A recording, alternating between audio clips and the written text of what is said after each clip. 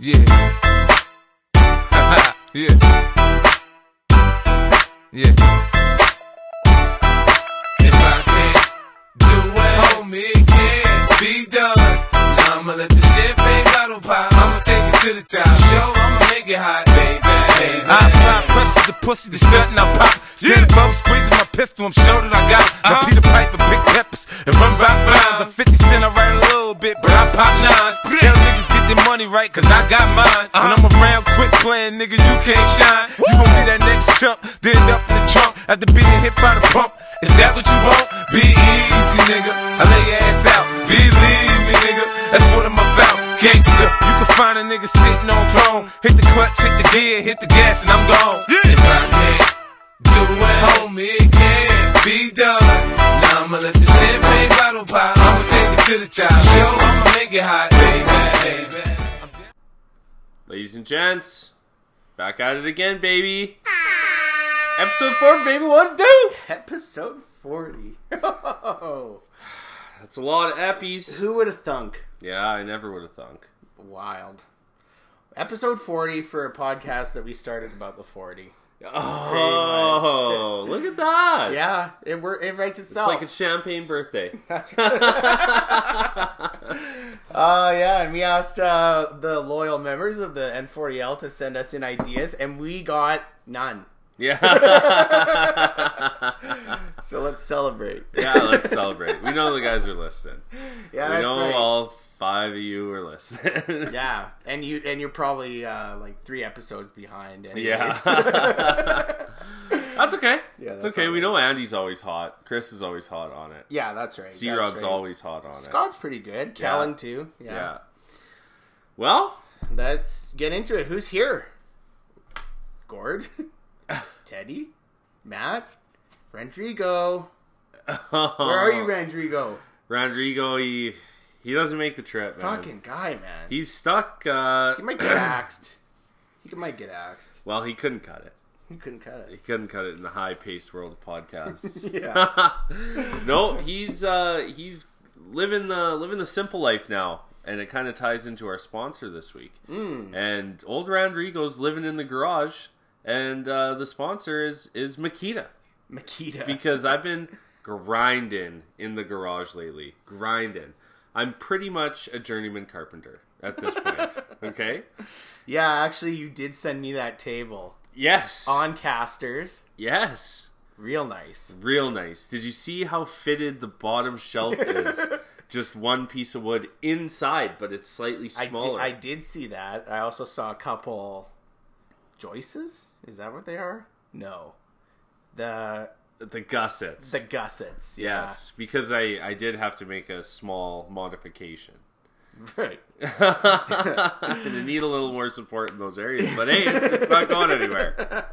That's right. Makita guy. Makita guy. I know, I'm sorry, Is that C-Rob. cordless? Oh, all cordless. Brushless. Nothing but the best for this grinder, buddy. Oh, well. You need money to make money, right? You gotta buy the good tools. Yeah, now the garage is looking tight. Yeah. Getting a TV for in there. Get some games going. Gotta run the ceiling mount. Yeah. It's gonna be dope. And all this got started because Rough Rider Rob, friend of the show, yes, finished his helped me out on the drywall department. Yeah, because why? Because the pipe burst in the garage. What's the other reason though? And the cat was getting in the roof. Well, the cat can probably still get in the roof, but she can't get into the garage anymore. Oh, okay. Yes. Fuck. Can't find him. Yeah. So you organized the garage, and you did a little bit more house cleaning.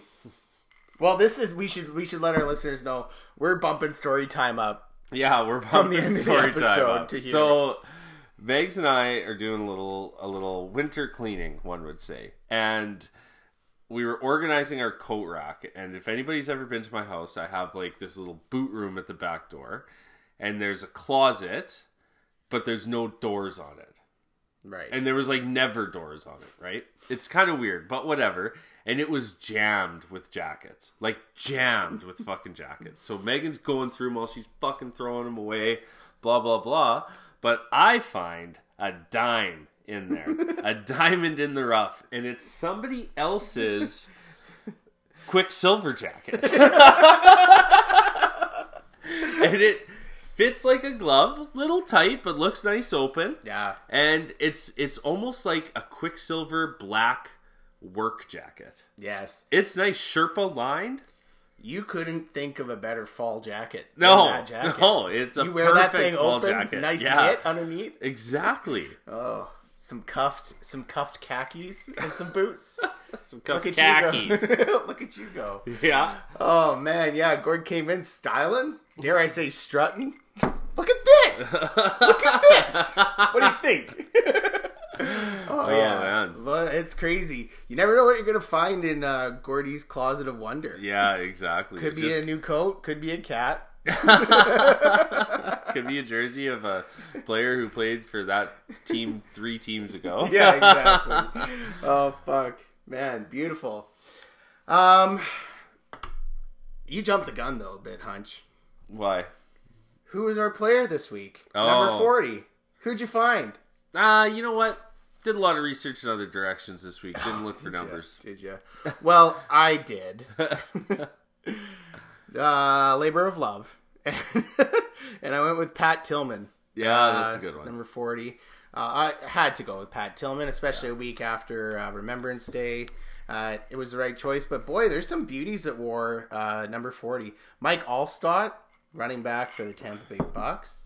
Bobby Joe Conrad, who made this list because he played for St. Louis, but he also played fullback, DB, so cornerback, running back, wide receiver, and kicker at different points in his career, way back in the day. Bobby Joe Conrad. Jared Davis, Detroit Lions linebacker. James Hasty, DB with the Jets in Kansas City for years. Andy's boy, Jim Kleinsaucer, fullback / tight end for the Minnesota Vikings back in the day. Gale Sayers, he comes up on a lot of our episodes. Absolute beauty, running back for the Chicago Bears. And my personal favorite, Peyton Hillis, the White Rhino, running back for the Denver Broncos, Cleveland Browns, Kansas City Chiefs, and finished in New York as a Giant. Now, Peyton Hillis is an interesting study because you look at this guy's career, and in Denver, his best year in Denver was 68 attempts for 343 yards. He spent 2 years there. The next year, he only gets 13 attempts total before getting shipped to Cleveland, where they used him as a primary back in 2010, and he put up insane numbers. 270 carries, 1,100 rushing yards, just short of 1,200, a 4.4 average. He had 11 touchdowns, and then 2 receiving touchdowns, and 477 receiving yards. Shit. But it was sadly an anomaly, because after that year, he got named to the Madden cover, got hit with the Madden curse, and his career went down from there. He was never the same guy. But the White Rhino, Peyton Hillis. The Madden curse is... I don't know. I don't think it's real. Well, that's Peyton. Yeah. And actually, he actually became the first white running back to rush for over 1,000 yards in an NFL year since Craig James did it for the New England Patriots in 1985. What? Yeah. And he did that in 2010. Yeah. Wild. Give it to him. Yeah. Fucking hell. Okay. Let's jump into text and answer.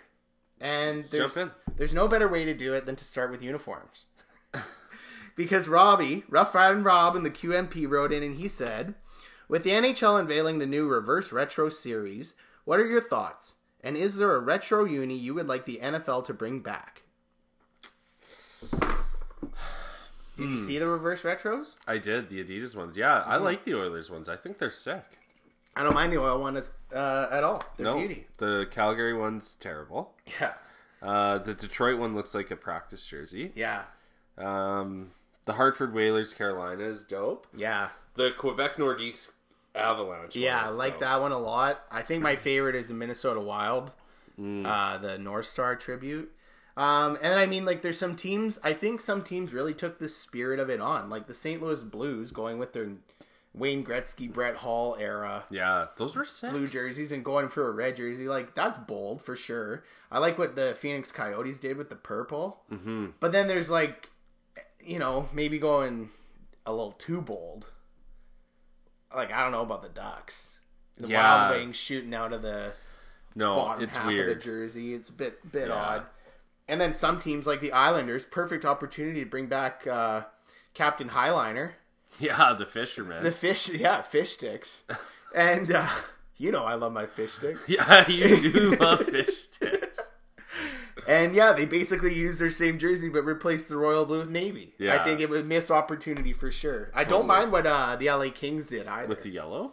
The yellow, the purple, and going back with the Gretzky-era logo. Mm-hmm. Yeah, I don't mind it, and I thought it was a pretty cool idea.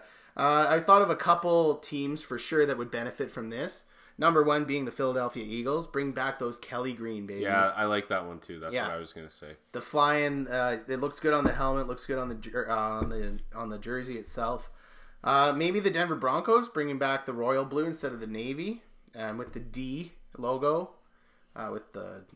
Broncos they said they would never change the jersey or something, though, right? Well, I don't know, man. Like the striping on the current Bronco jerseys just makes me think of like late 1990s, early 2000s. Yeah. Like, it's very dated. So maybe they're all orange Color Rush that they came out with a few years ago are sick. And they use that too. D logo, which is with navy blue. So maybe something like that. I don't know if it'll ever happen. But I'd also like to see the Tennessee Titans rock some Houston Oilers throwbacks. The baby blue and red and white. Ooh, baby. And then a large one that people would love to see, the Tampa Creamsicles. I like the Creamsicles too. They stand out. Yeah, they were nice. In a league where black and red and navy blue run dominant. Yeah. I like the classic, But I like the jerseys like the Giants, the Chiefs, the Raiders. Yeah. The simple 2 colors usually. One little piping maybe. Yeah. But those are my preferences. Your aesthetics dialogue is so impressive, Gordon. Okay. This one comes in from a new listener, a mystery listener. Who goes by Bears Rule 6969. And she, I don't know, writes in and said, if you had to pick a football movie character to be a guest on your podcast, who would you pick? Think Leanne from Blindside, Al Pacino in Any Given Sunday, Adam Sandler in Waterboy, Rudy Ruettiger, etc. Rudy. I'm going to go a little off the mark here. Okay. I'm going to go the kicker in The Replacements. The British guy. Oh, yeah. Who's running from those guys because he's gambling and shit. He owes those guys money and shit. That's who I would want to have on the pod. Coming and drinking some whiskey down here with the boys. Oh, fuck. Slugging some ale. Him and Feldy would probably get along. Yeah, totally. A lot in common. Yeah. Hey, laddie. Football loving Irishman. Yeah, so man. that's it's like I said, a little off the mark, but that's who I'm going with. I think he'd be the funnest to have on. Yeah, I don't mind going off the mark because I think I will too. Since Bobby Boucher, the Water Boy, was already suggested, I didn't go that route, although that would be a great interview. I think maybe I would get the abusive alcoholic father from Friday Night Lights. That was played by Tim McGraw. Because that guy knows how to party. Yeah. Tim McGraw does know how to party. Yeah. He's an Indian outlaw. But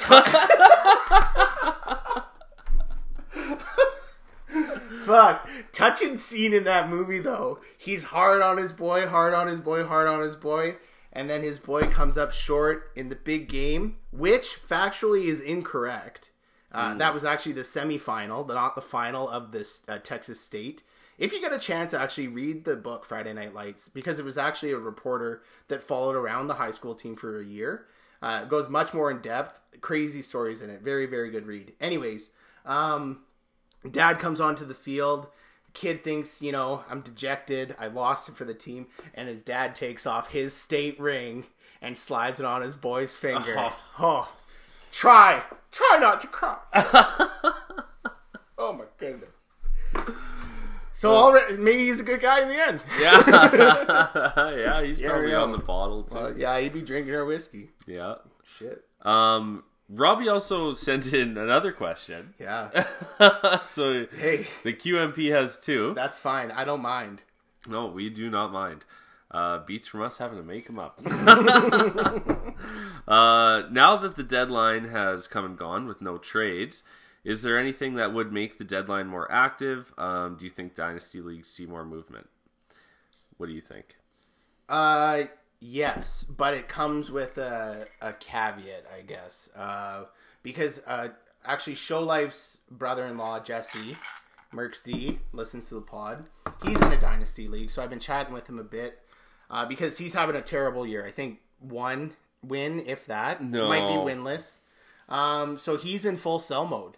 Because he's trying to pick up draft picks. Now, you can't have a league with a punishment, I think, if it's also Dynasty. No, I don't think because so. Because the smart play for a guy in Merck's position is to accumulate draft picks, build for next year. Maybe, I think recently he traded Chris Godwin away and got Kenny Golladay in return and a 3rd rounder. Not bad. And traded Zeke away, I think, for a 1st rounder. So, he's building for next year, but there can't be the fear of a punishment in a Dynasty League. Yeah, because it would hinder moves. So how many... He can keep 3. So that's... Yeah, I think the term Dynasty League is you keep 8 of your guys. Actually? Yeah. Oh, wow. Because the 3 is just a keeper league. Oh, right. Yeah, so... Okay, so maybe, yeah. Dynasty, yeah. Dynasty, I don't know if I'd be down with Dynasty if that's the case. Even keeper leagues are tough, man, because the same guys can be good year after year. Yes. And they're never hitting the market. No. The consistent guys, you're not getting... I picked Mike Thomas up off the wire in his rookie year, and I've had him ever since. Yeah, exactly. And no one's ever going to get a sniff of him. Oh, guys sniff on him lots, man. Well, they want him, but they're not going to get him unless it's a trade, I mean. They never have a chance to draft the guy. You're never going to drop him. No. But see, there are lots of trades in keeper leagues. Because times that's the only way you can get different players. True. Is there a punishment in your keeper league? No. So, I think it comes with a trade-off, but yeah, I think definitely plays a factor. I think Robbie needs to take it easy on trying to make trades all the time. Who does he think he is, Peter Chiarelli? Fuck. Oh, yeah. I mean, we're both lower than him in the or no, you're ahead of him in the Triple F. I'm above him in the Triple F. Yeah. I can't say anything. Fuck. Yeah. All right. I do like the enthusiasm, though. And East Van Andy wrote in, and he said, "My Coronas have gone 3 weeks with at least one player scoring 0 points. Who in my current lineup will throw up a 0 this week?" Well, let's have a look-see. Let's have a little looky-poo. Leading the Axe Head. Yeah, he is. He's having a good year. Hell of a year. Okay, so in his starting lineup, he's got Pat Mahomes, Cooper Kupp, Justin Jefferson, Kamara, Chase Edmonds, who's already got 10, or finished the night at 10, I should say, Travis Kelce, and Kareem Hunt. And at D, he's got the Washington D against Cincinnati, and Brandon McManus as his kicker. I don't think anybody's going to get a 0. Yeah, it's hard to look at that lineup and say somebody's going to get it. I don't think that's going to happen. No, I don't think so. Maybe Cooper Kupp. But maybe Cooper that Kupp, would be that would be my guess if it does happen. Yeah, after the emergence of Josh Reynolds. Yeah, and I do like that matchup for Justin Jefferson against the Cowboys. Totally. Yeah, I think he's going to have a good week. Yeah, and he's got the only... And Kamara against Atlanta. Yeah. And only startable, reliable tight end in the league in Kelce. Totally. So, yeah. No, he's got a good team. Sunshine ahead, East Van. Sunshine ahead. Yeah, shit. Well, I think we've got a few more. Do you want to take one away? Or do you want me to take this one from Show Life? Yeah, let's hit the one from Show Life. Sure. And then, yeah, perfect. Okay. So Show Life writes in and he says, episode 40 of the pod centered around the 40. Congrats. Since we are down to just the divisional matchups left in the N40L, the Axe-Head division will have the fewest victories in the league. My question is this the third year in a row of that happening? I don't think so. Thank God you can't actually go back and check. There's a strong chance, but then you have to think 2 years ago, the two schmucks on this couch were the guys representing in the finals. That's true. We did play each other in the finals, and I lost. Yeah, I did win, and those were tense times on the pod. Those were first year. What a start. Man, that is crazy. We did start the pod, and we were first and second in the league, and now we're dismal. Toiling. You know what? I'm tied for last place. It's exhausting. I think I put too much on my plate. Yeah. Oh man. But honestly, like maybe we got lucky in the playoffs. I'd love to go back in those days and look at that stuff. It would be cool to look at, yeah. But maybe we got the lowest scoring div 3 years in a row. Wouldn't surprise me. It wouldn't surprise me. Yeah, that's true. Yeah. Okay, Shane. Yeah, we'll see. Yeah. Anyways, I don't know. This year, I don't even want to talk about it. No, it's tough. It's tough. Yeah. But you know what? If the stars align, and like I told Maddie, if Mercury's in Gatorade, there might be a chance I could get into the A pool. That's right. That's right. Nice to have a chance. You got to run the table. Yeah, and Andy has to lose, and then it's gonna be tough. It's tough gonna be tough. If anything, the best thing you can hope for is just safety from the bottom four.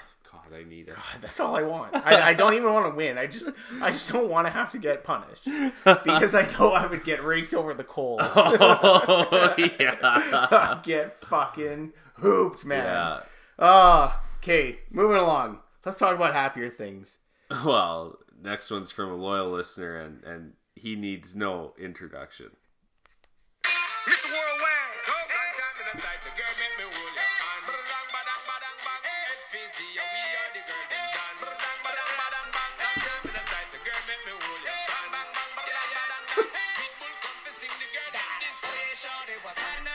Woo! Bang, bang, bang. The suitcase, Mr. 305. Oh, Mr. Worldwide. He writes in and he said, how would you guys get through winning by 0.8 points only to have a stat correction and lose by 0.18 points? Fantasy is a cruel mistress. It is a cruel mistress. I don't know. It just it pisses me off. It pisses me off. Where did you hear that? Fucking kill me. Who taught you? Fucking kill me. Are you fucking killing me? Where did you hear that? Fucking kill me. Who taught you? Fucking kill me. Oh man. Yeah, you know what? It's tough, but the fact that I was the recipient of this stat correction gift, I can't relate. I'm sorry. To be honest, I didn't check and look. Oh, we were really close. We were going into the Monday Nighter. I think I was ahead by 1.5 points. He had Kirk Cousins, and I had the Chicago D. Oh. And when the game was done, he had beat me by 0.8. So when he woke up in the morning, boom. Old Town Tokes are the winners by 0.18 stat correction. No. Tough one. And whose stat did they have to correct? Good question. I didn't look into it. I just fucking hightailed it out of there with the W. I wasn't going to ask questions. But man, it's so funny because leading into the week, I was texting C-Rob and I said, watch, like we're both going to have good weeks and we're going to fuck each other over. And you look at it, I think we would have both of us would have outscored, I think, everybody except for 2 players in the triple last week. And I said, knowing my luck, man, I'll lose by 1 point. I said that in the week, and then we woke up, and then we ended, and I did. And I was like, man, story of my season. Yeah. I woke up with the dub. There you go. There you go. Nice. Fuck, yeah. Huh. Big one. Puts me at 4-5 and him at 3-6. Yeah. Well, Banyas might be B-pool bound 2 years in a row. Safe, though. He should be safe. Yeah, he should be safe. He's got a good team. Yeah. Got to get healthy and consistent. Punishment's mild. You look at and like he can't buy a break. No, he gets McCaffrey back off injury, and then boom, he plays half a game, and he's back on IR. Yeah, different injury too. Yeah, and Kittle's out, so it's been a tough year for the Bengals. Yeah, and Mike Thomas hasn't been there. No, been missing. He has. Shit. All right. Well, I had one write in from a loyal listener. He friend of the pod, lives down in the park. It's the Rundle Park Yeti. And he says, boys, it's coming down to crunch time. Crunch time.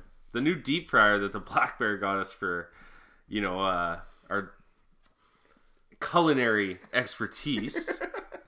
It's a must-have. Fried squirrel legs and magpie wings were tonight's delicacy. Can't beat that acorn breaded crunch. But nonetheless, it's fantasy crunch time. And you boys better get your fucking shit together. Because your team stink. And he's obviously talking about Matt and myself. Yeah, clearly. But he says, here's my question. Between the two of you, who do you think will end with a higher record in the 40? Because that's where we're more similar at. The Flyers League, I already know I'm going to have a better record. Yeah. Who do you think's going to have the higher overall record between you and I in the 40? And I understand I'm one game up on you. Yeah. Yeah, Gord's got one up on me. Fuck. Great question. So we play each other this week in the 40. Yes, so that's the thing. If you win this week, then we're tied. And I think I'll win this week. Okay. I have confidence in that. Okay. I think Andy beats both of us. Oh, so it comes down to John. Yes. And we know that Gord can't beat John. I beat him this year. Yeah, but historically, one out of did one I beat him this year? I don't think so. No, man, I don't think so. No. You're right. And if you did, it's one out of in 3 years. Brutal. So yeah, I think I'll take it by one because I don't have the John curse. Oh no. You might. My own fucking question backfired on me. Yeah, he beat me in week 2. And Josh Allen put up 38 points. Wow, for you. And you had 77 total. Yes. Mason Crosby was my next highest player. Oh well. Oh, wow. I fucking throttled you in week 1, bud. That wasn't the question. I know, I wrote it. Oh, fuck. Okay, well, it's funny that the Yeti wrote in because the Black Bear wanted a little piece of the pie this weekend, too. He writes in and says, well, the snow is officially here, and our den has felt the cold crush of winter. It's a constant argument around our pad about whose turn it is to clear our walkway. I personally think that the Yeti should do the majority of it, since he has those big paws to move all that snow out of the way. All I have is this darn snout, and that shit gets cold real quick. Luckily, our saving grace is football and our beloved pod, the BFB. It truly brings us together and provides opportunity for meaningful dialogue. Recently, we heard and discussed some interesting rumors about Huncho. The neighborhood has been abuzz with Huncho's recent and questionable fashion choices, and in particular, his recent choices in footwear. Is it actually true that he not only owns a pair of Birkenstocks, but also a pair of Uggs? How could a self-professed grinder do such a thing? Maybe he needs a fashion coach to help him steer clear of such misguided choices. Speaking of coaches, who do you fellas think should be considered coach of the year at this point of the season in the NFL? You know what? I'm gonna write the Black Bear and tell him to fucking speed the questions up a little bit. Okay, we got limited airtime. Is it true I have a pair of Birkenstocks and Uggs? Yes. But when you're grinding and you're making that fucking grinder overtime money, you got a little bit of walking around money, you got to treat yourself to some nice things. Yeah, hopefully you don't drop any of your tools on your toes, buddy. Exactly. I got steel-toed Uggs. That would be funny. But no, they're not Uggs in the sense that regular Tom Brady Uggs, okay? They're slippers, all right? They're sheepskin slippers. They're like moccasins. Ugg branded. They're Ugg branded moccasins, so that's just cultural appropriation. Yeah. And you wear them freely in this house, in this studio. No need to take them off. No, you're not wearing them tonight. Well, it's because wintertime, but yes, have I worn them out of my house and into your house? Yes, I have. Yes, that's true. And the Birkenstocks are a bit of a newer choice. I feel that Johnny Schmiller... He should let me steal his. ...had a strong say in you getting those Jerusalem Cruisers. Yeah, they're good, man. They're good. Jesus boots, they're nice, man. Fuck. Nice form fitting, cork, great in the garage too. Fucking cork walkers, man. Yeah, cork walker. Yeah. Okay, well, you gonna answer the question? Who do you think's gonna be Coach of the Year? Oh, yeah, man. There's a few options. I would say Mike Tomlin. It's hard to ignore a team that's not hasn't lost. Yeah, that's for sure. Yeah, I think Tomlin's up there for sure. You have to look at the records, obviously, and teams that have had injuries and have done a lot with a little, basically. I think the Buffalo Bills and what the hell's that guy's name? Sean McDermott. Yeah, McDermott. I think he's got a chance at doing it. Obviously, Tomlin's up there. Andy Reid has to be in the conversation. 8-1. Yeah, 8-1, and I would say Shanahan. Or not Shanahan. The guy in Arizona just played. Kingsbury. Yeah. Because they were atop of the NFC West, yeah. I think, before this game. And, I mean, if you're looking for new blood, you could go him or Matt LaFleur in Green Bay. Yeah, so there's a few options out there. It's going to be interesting to see. I think there's a lot of good stories out there. And a lot of coaches that haven't necessarily won it before. True. So give them their due. Yeah, I think it's going to be good. All right. Okay, well, jumping into Pass It Around the NFL. Oh, we're passing it. And old Huncho stopped by the local shop. Santa Hunch. Ferda. Yeah. And got these little sticks called Reddies. Mm-hmm. And they're like a little joint with a filter on it. They're pretty cool. Like every joint ever made. No, but this has These are very small. It looks like a cigarette, like a lady's French cigarette, kind of. That'd be smoking our Uggs. With my chai tea, putting my feet up. Yeah, that's right. We actually record this pod with cucumbers on our eyes. Fuck. Okay, well, in Pass It Around, we got to start with DeAndre Hopkins. Got lots on him here. Play of the year. Do you agree? I still think the DK Metcalf chase down was better. I disagree. That one determined a game. That was a walk-off touchdown. True. DK stopped a touchdown. Yeah. Well, I just think it was a hell of a play. Yeah, true. I think most impactful for sure was that catch, though. But the crazy thing is, there was obviously viral photos going around of him high-pointing the ball around three guys wearing Jordan-branded gloves. Now, despite what people are saying about the photo and the play, Hopkins might not get any monetary... no, he doesn't have a deal with them. No, he doesn't have a deal with Nike, so he's not going to get any money off of that. And the crazy thing is that play has helped the Jordan brand get $5.7 million in media exposure through social marketing, social media, TV, print, which is crazy. As a comparison, the Beckham catch in the end zone for New York garnered 2.2 in media exposure. So almost double, pretty much. The thing is, though, Beckham is a Nike athlete. So up until this time, Hopkins was actually an Adidas athlete. up until early in the year and has not been posted up by any of the big brands yet, Adidas, Nike, or Jordan. And so he signed in 2016 with Adidas and was the face of the Adizero franchise, which was dubbed the lightest cleat in football. But then he got seen wearing a pair of Jordan 1s in a game, and that was basically him ending the relationship. And actually, Nike only has a few NFL players on their roster. They've only got Russ, McCaffrey, Aaron Donald, and Saquon, and OBJ as their athletes. But crazy, man.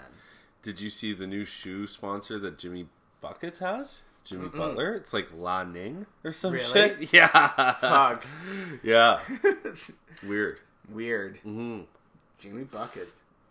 Yeah, Hopkins, man. Crazy. He's having a good year, and I mean, him and Murray are working well. Hop is officially a member of the 99 Madden Club. Not that I play video games, but that's what I hear. Him, Mike Thomas, CMC, Aaron Donald, Russ, and Mahomes. Only 99s. Yeah, crazy. Those are almost all the Nike athletes I just named. Almost word for word. Except for Mike T. Yeah. Wild. Is Mahomes on Nike? No. You got anything else about? He also... Nuck or Nuke? About Nuck? Nuck. Yes. I think it's Nuck. It might be Nuke. I think Nuke is Nuke. Jabot and Nuck. Jabot and Nuke. Jaboo. He said to the fan that made the best meme about his Hail Mary catch, he's going to send him a signed jersey. Pretty nice guy. Don't mind it, yeah. And like fans are obviously like making memes and saying, oh no, send it to your local children's hospital or like whatever, right? But yeah, all around good guy. Yeah, he is a good guy. Okay, well, moving along. The Saints got in a bit of COVID trouble in the past week. So I guess they're reportedly facing significant discipline for violating the NFL's COVID-19 protocols after last week's win against the Tampa Bay Bucks. Our boy and colleague Adam Schefter reported that the Saints are facing a stiff fine and the loss of a draft pick for players and staff not wearing masks during their post-game celebration, i.e. at Club Dub. Several videos were posted on social media after the 38-3 blowout win, which showed employees and players dancing maskless in the locker room. The Saints and coach Sean Payton were actually previously fined for not following league protocol after week 2. Now, because the Saints are repeat offenders, that's why their punishment will likely be significant. Remember, the Raiders got $500,000 taken from them and a 6th rounder gone for repeated violations, so it seems likely that the Saints are looking at about the same. Yeah. Funny getting down in the club, though. Yeah. Just like 50, the fucking music we had. Yeah. Gord was flabbergasted that we hadn't picked him yet. I was. He's good. Fitty. A.K.A. Ferrari. Fitty. On a bit of a sadder note, Paul Hornung died. His nickname was Golden Boy. And he might not be somebody that many current football fans and players are familiar with, but he had an amazing career. He's in the College and Pro Football Hall of Fame. He actually was suffering from dementia and passed away at the age of 84. So he spent his college days playing at Notre Dame? No, it's definitely Notre Dame. Yeah, it is. Well, maybe it is Nuke. Yeah. Or Nuck. Yeah, it's not. Oh, fucking language is so tricky. What would Rudy think of that, buddy? Notre Dame. Where he played quarterback and halfback. So in his first 2 years with the Fighting Irish, he passed for 1,600 yards and 12 touchdowns while rushing for 892 and 6 touchdowns. He won the Heisman Trophy despite Notre Dame having a 2-8 record. After his college career, he got drafted first overall by the Packers in the 57 draft. He played halfback for the Packers from 57 to 66. However, he missed the 1963 season after admitting to gambling on NFL games. Hornung played an integral part for Coach Vince Lombardi's offense, and he was a runner in the sweep and option pass zone plays. He handled place-kicking duties too, and Hornung was referred to by Lombardi as the most versatile player in the NFL. So he ended up winning MVP honors in 1961, first team All-Pro twice, and was part of the Packers team that won the first Super Bowl despite not playing due to a pinched nerve injury in his neck. He was one of the most important Packers in their franchise's history, and made 4 championship appearances from 1960 to 1965 with the Pack. He also won 3 NFL scoring titles during that 5-year stretch. He was voted into the Packers Hall of Fame in 1975 and the Pro Football Hall of Fame in 1986. Yeah. Good career. Huge career. Great career. Guy. Golden Boy, rest in peace. R.I.P. All right. Another little poor Maddie this week. I'm just kind of putting it out in the universe. That's all right. Because I need it. Please. I need the win this week. Yeah. But your boy Teddy Oh, no. doesn't look like he's going to be playing. I think he will, though. You think he's gonna? I think he's on the good side. He's on the good side of an MCL sprain, if that can be said. I don't know if that's a thing. I need it to happen because I didn't put any money on Jameis Winston in any league. On Jaboo. Yeah. So I need him to play. The one like in the 40, I can start Tannehill, but I just don't like the matchup against Baltimore. And Tannehill's been lackluster lately. Yeah. But in the Triple F, I got my other quarterback is Josh Allen, and he on a bye. So I really need Teddy to play. Oh no, you don't even have a quarterback on the roster. You only have 2. I got 2. Yeah, it's been tough sledding. That's why the Triple F's been tough. I did not value the quarterback position like I needed to. Yeah. And now you look at the Triple F waiver for quarterbacks. God damn, it is a boneyard. It's backups. Oh, it's brutal. It's brutal. Or like you're hoping like Nick Mullins has a day. Yeah. Like that might be it. But we'll see. Nicky Mullins. Yeah, old Nick Mullins. Yeah. Shit. Yeah, so Teddy B, prayers up. I hope you're okay. And it should be noted that that's not the knee that he had the massive injury to. Different one. So that's good. Something going on in Jacksonville with Yannick Ngakoue, who was traded by the Jags earlier this year to the Minnesota Vikings. It happened in August. And actually, since then, Minnesota moved him to the Baltimore Ravens this past October. So Jags fans are actually voting Ngakoue into the Pro Bowl, which would be his second Pro Bowl. Even though he's not on the team. So there was a fan on Reddit that built this momentum to get him on the Pro Bowl roster. And what the reason being, it would help their draft picks in Jacksonville. Oh. So our colleague and ESPN insider, Shefty, reports that although he got traded a second time, it won't affect the deal between Minnesota and Jacksonville. So if Ngakoue makes the Pro Bowl, their 5th round pick that the Jags receive would turn into a 4th rounder. Oh. So they're pushing for it. Like there's this huge campaign, and like he doesn't merit it. He's not had a very good year. Only 15 tackles and 5 sacks, which for him is not a lot. But we'll see what happens. Pretty interesting. Smart fan base. It's not the first time in a league that somebody gets voted in that shouldn't. Obviously, John Scott comes to mind in the NHL. Totally. But yeah, pretty MVP inventive. of the All-Star game.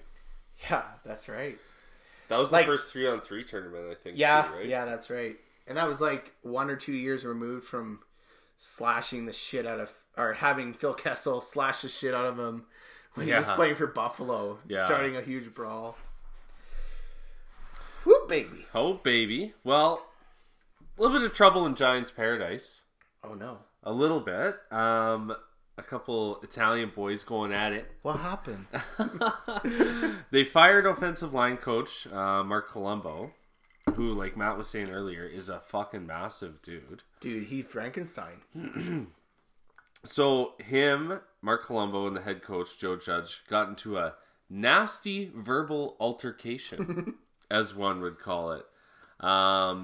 They had just hired Dave DeGuglielmo from the Patriots. Dave, the Guglielmo. Oh my god. Yeah, he's Ben DiNucci's dad. Fuck. That guy has fucking red sauce running through his veins. Oh yeah, injected. He hires this Dave D, we'll call him, as the consultant, and Columbo fucking didn't fly, and gets into it with the head coach. Yeah.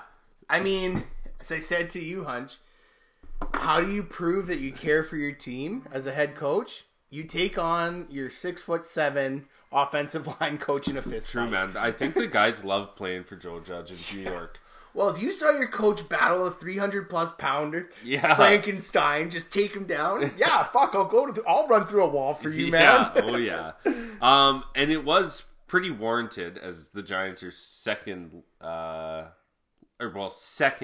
last in sacks. 31 against. Yeah, they've had a tough time on the line. Yeah, so... You know, but I do admire Joe Judge, because I think it was his decision to make this year's first-round draft pick, Andrew Thomas, sit a game. Mm-hmm. I think that was his call, to make him sit and kind of watch.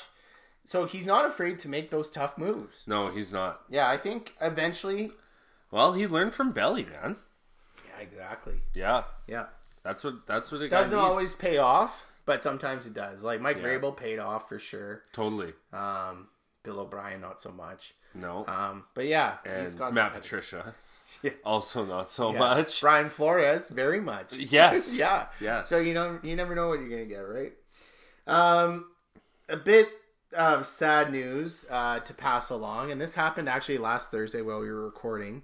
So Corey Davis, wide receiver for the Tennessee Titans, lost his older brother Titus Davis, who was a former wide receiver at Central Michigan. He passed away on November 11th due to a rare kidney cancer called renal medullary sarcoma at the age of 27. And he actually had two children. And one day later, his younger brother Corey took the field. And the passion was evident. He was in tears during the anthem and before the game started, and actually broke down in tears after his first catch.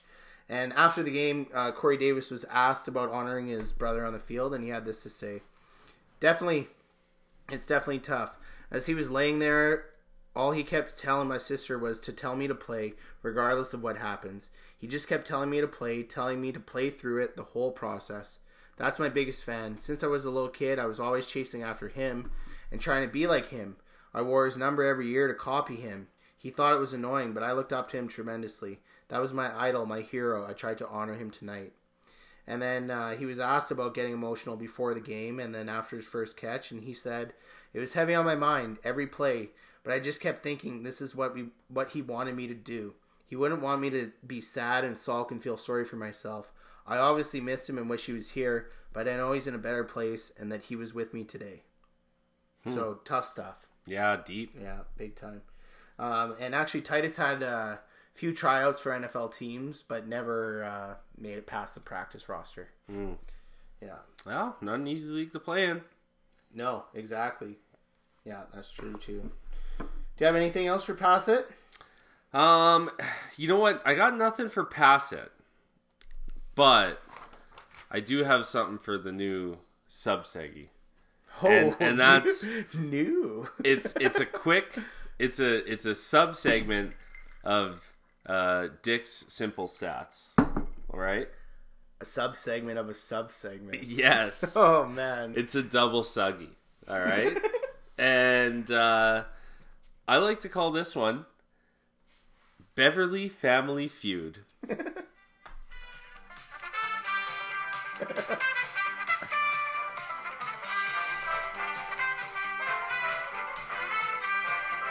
What a jam. And this is the segment where I ask Matt questions and he has to answer them. I thought last week's episode went well. Hey, get out of here. No, I'm not looking. I'm looking at my computer paper. I just can't believe how this pod writes itself. So, last week when I asked Matt all the questions, I thought the listeners enjoyed that. Oh, they loved seeing me look dumb for sure. And like the one question I got right was such a fluke too.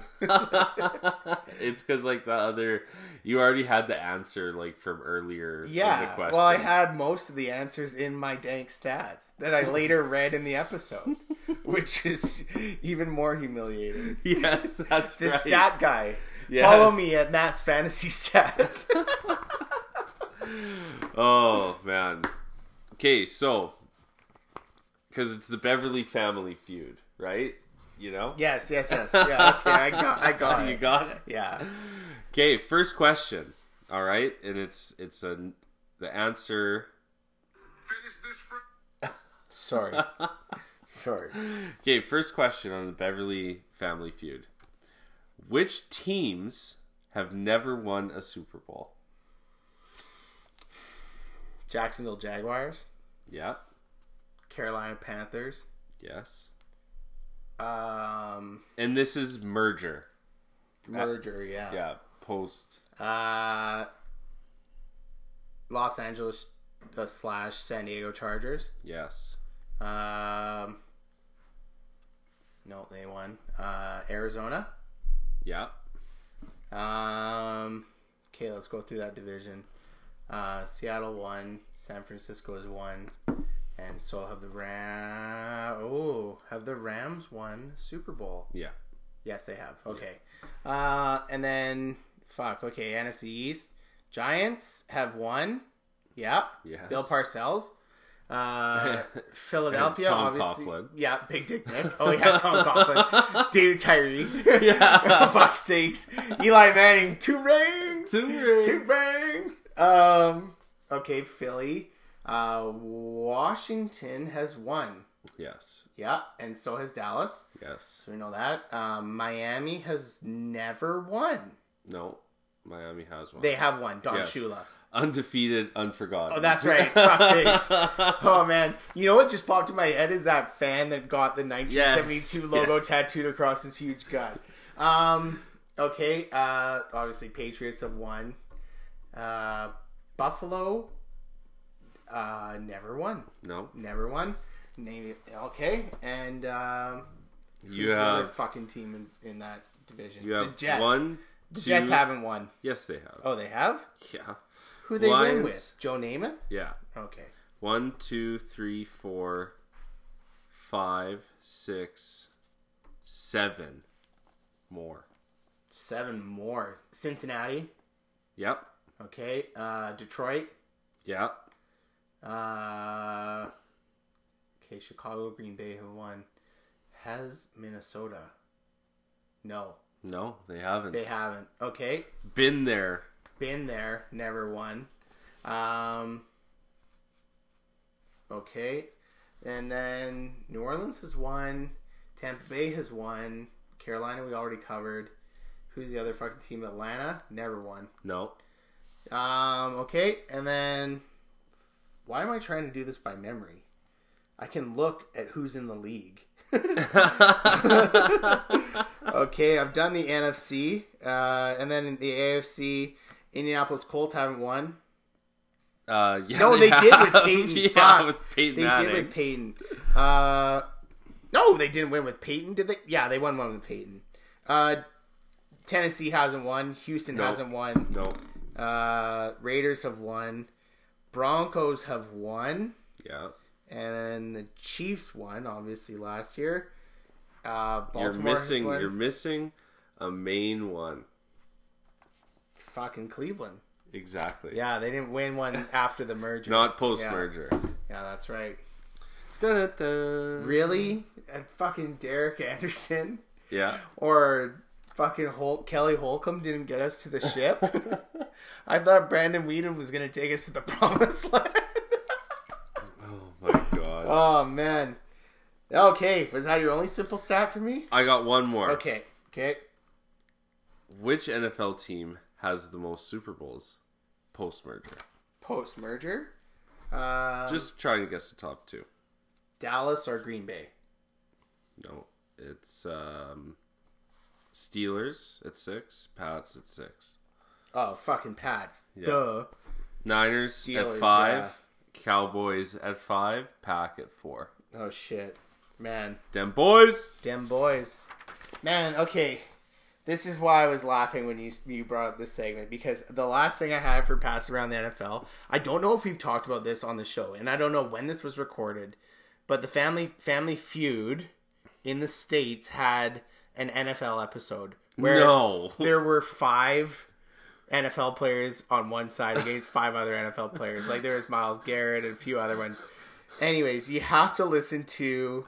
They get to the final round, and I believe it was Gerald McCoy, that went first, and he ended up getting 136 points. And it was followed up, the second player to come out, had to get to 200, was Stephon Diggs. And listen to his answer when Steve prefaces this question. Here we go. Finish this phrase. Leave it what? In. Name something specific. Let some specific people.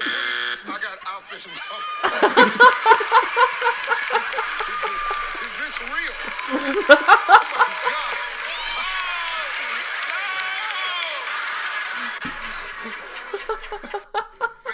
Oh my God. Leave it in. Oh my God. Oh, baby. Oh, man. Yeah. Okay. Look at us go. Look at us go.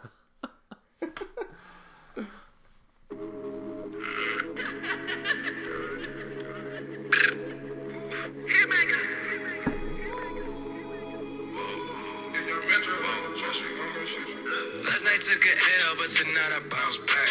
Wake up every morning, by the night I count stacks. Yeah. Woo! Well, I gotta say, Maddie.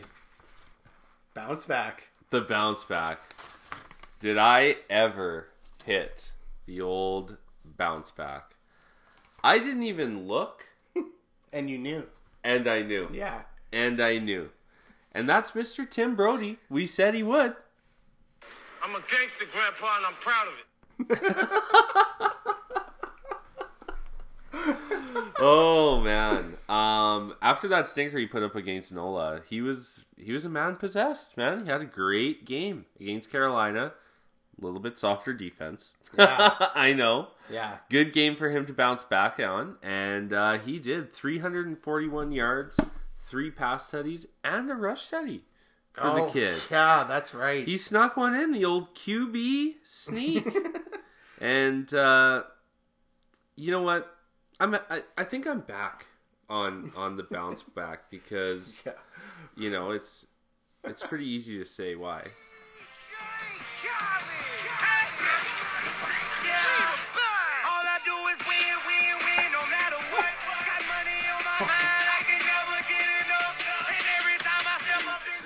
It's the only time I win.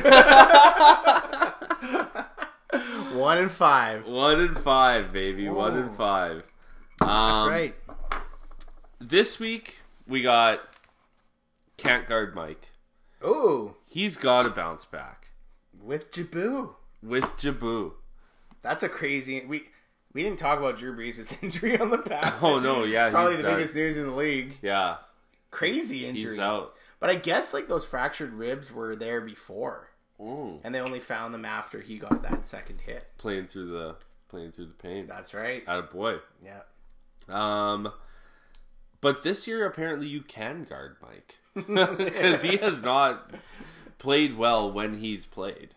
No. Like, he's not popping off. He's not having the record for receptions in a year. You know what I mean? Yeah, it's probably too busy plotting his next move on Chauncey Gardner-Johnson. Yeah. How am I going to sucky him this time? Yeah, how am I going to sucky him this time? But he does get the Falcons this week with Jabu, and I think Jabu's going to have a good game. And Falcons, they're allowing the second most yards through the air next to Seattle. Yeah. So hopefully they can pick that apart a little bit. And I think he's going to have a real good game. 120 yards. Mm-mm. 1 tutty. I don't mind that one bit. I think he's going off. I think Jabu's going to force feed him. Yeah. And you know what? As the backup quarterback coming in on a 1-year contract with an offense like that, why wouldn't you go whenever you can at that premier receiver that has set records for most catches in a season and all this stuff? I would just be throwing it where he is. Dude, if Jameis is thinking, obviously he wants his team to win, but if he's thinking, how can I improve my market value? You're going to Mike Thomas every time. You're not going to be looking for Traquan Smith. Yeah. Fuck. You know, like, you're going to Kamara, you're going to Thomas. Yeah. That's it. Maybe Jared Cook, the odd time. Yeah, exactly. Throw the tight end to Bound. Yeah. We all need it. Yeah. Well, fuck. I like that pick. We'll see how it pans out. Yeah. He's a high-profile guy, and, like, normally I don't pick bounce-back boys quite like that. You know, usually the bounce-back boy is a little more, well, you know. Yeah, however you're picking them, maybe you should switch it up. Why? Because all you do is win, won for win, one win. of the last week here. One out of 6. Oh, shit. Feeling it. Okay, well, should we toss it to our mystery guest? Our special guest? Yeah, we had, the Lighted Up Listener Lounge. The Lighted Up Listener Lounge was active this week. We had somebody on the hotline. Yeah, I had a quick call-in guest. Yeah, call-in guest. I think you'll really enjoy it. Hell of a guy. Hell of a guy. This house, there's some whores in this house. There's some whores in this house. There's some whores in this house. I said certified freak, 7 days a week. Wet ass pussy, make that pull out get weak. Yeah, you fucking with some wet ass pussy. Woo! Making his first appearance on the podcast, connecting with us on the Lighted Up hotline from his personal champagne room is the Idlewaddle Wap, a.k.a. Big Dick Nick, a.k.a. Minshew Pork, a.k.a. Thickless, a.k.a. one more please. Welcome to the show, Nick! Gentlemen, thanks for having me. It's truly a pleasure. Absolutely. Wish I could be there in person. Yeah, well, next time when the Rona's gone. Yeah, I mean, Matt and I are in a cohort already, so. Yeah. You got it. 3 max, right? 3 max. Yeah, 3 max. That's good. That's per night, right? Yeah. Oh, shit. Oh, dope. Well, it's good to have you on, buddy. Looking forward to it. Yeah. Yes, me as well. Exactly. Lining up this... football game on. What's that? You got a good football game on, too? Yeah. Thursday night. Probably the best Thursday nighter of the year. Mm-hmm. Yeah, absolutely. No, it's a tight matchup between the aging veteran still on the top of his game and the young rookie coming up. Are you talking about Carlos Hyde? Fuck. Fucking, they play similar to Murray and Wilson. They do. Yeah, very much so. It was actually funny when we were lining up the interview with Nick. We should tell our listeners that the first response from Nick was like, "Oh, getting desperate, huh?" But no, we had to have you on. Lots to ask you, especially fantasy-wise and NFL-wise. So let's jump into it. Question 1. When friends describe you, Nick, they have nothing but glowing and positive things to say about you. You're personable, kind-hearted, thoughtful, and so on. But there's one common flaw that came up across the board that they all associate with you. That, of course, is your loyalty and devotion to the Anaheim Ducks. How'd that terrible decision come to be, and can you tell the listeners why you've recently adopted the Buffalo Bills as your NFL squad? And is it true that it's all a ploy to get even closer to Kickstand Stew? I'll start from the bottom and say yes, it is a ploy to get closer to Stu. No, I met Stu for the first time, really, when we played hockey together, and he's a great guy. So I'm happy to be a Bills fan with him.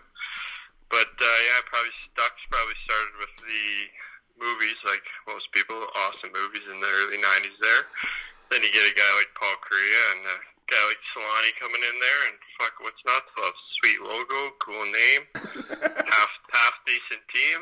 And then my old man was a Habs fan, so he never liked the Oilers, so I never had any desire to like the Oilers. Still don't. So went with the Ducks and stayed with them. There you go. And you've seen him a few times, hey? In Anaheim. Yeah. Yeah, I've done 2 trips there, and actually, I went down there, Game 5. Oilers up 3-0, 3 minutes to play. Ducks make an insane comeback, albeit greasy clay, still counts. And one of the craziest finishes ever. I'm in the Anaheim Stadium. Overtime goes in, stand up, cheering, look around. Not a single Ducks fan around me, just like 25 Oilers fans all in my area. I was like, wow, this is fucking shit. Oh, but, man. Still sick to see that, though. Oh, yeah, that would be an unreal game. Yeah. Well, And then, as far as the Bills go, I kind of wanted, I guess, a team closer to Canada and wasn't picking the Seahawks. So, saw the Mustard guy, and Bills Mafia is a cool fan name, and then the rest is history, I guess. Yeah, and now you're a hose bro with Stu. Actually, I heard on another podcast that all this crazy charity shit the Bills Mafia does for, like, different guys and like, their family members and stuff reaching out, so that was pretty good to hear, not knowing that when I signed up to be a fan. Yeah. was that on our podcast last week? Was it? I don't think Yeah, so. 100%. I got a couple on the go. Just to compare you guys to, make sure you're staying on the top of the game. Yeah. Oh, yeah. We collectively are. We're sharp, man. We're sharp. BDN, you're in 2 leagues, correct? 2? 3, actually. 3. Oh, okay. So you got 3 leagues. Yeah. I only knew about the 2, but the Triple F, and you're also in an auction league, right? Yes. Yeah. So, how do you think things are going so far? I'm going to say mainly in the Flyers League, because I think that's mostly boys listening. Yeah. And I just wanted to know which draft style you prefer between the auction or the standard snake draft, like the Flyers League. It's going pretty good. The one league we're not talking about, it's not going so well, so that's good. But I like the auction draft, but we only have 8 guys in that league, so it'd be interesting to do the auction of 12, because you kind of have to leave more money at the end, whereas now I feel like you can drop, like I think you get $200 and you can probably spend $150 on 4 guys, and then you just still find some gems. Like I got Anderson, Jefferson, like decent guys off the waiver, right? So with 12, it would be definitely interesting to do an auction draft. It would be tough, I think, with 12 guys. In the auction, really. Yeah, this strategy comes into play, but I'm in the auction league with Nick, and yeah, like he said, right now, like just running backs available, you could have either Denver Bronco running back or Jamal Williams is out there, Latavius Murray, but it's because like you can't, with only 8 guys, you can't roster these kind of fringe running backs, these kind of maybes, and your teams are so stacked that really the problem in the auction league is just like setting the right lineup, because you've got guys that should all be starting. Yeah. You're right, yeah. You'll get bid on that more than any league for sure. Yeah. But the Flyers league, had I not lost Saquon, I think it'd be a lot better. But hey, I'm not the only guy that lost guys to injury, so no, it's not an excuse this year. I think it's going pretty well. Travis Kelce this year is basically like having a free position, because he's like doubling the next highest tight end's points, so he's kind of been carrying my team. So I think if I get some decent performance, once you're in the playoffs, it's anybody's game. But not upset considering I lost the 3rd overall pick. So Yeah, not bad. I mean, I know I took you down, I think, week 1, but yeah, and you just throttled me too.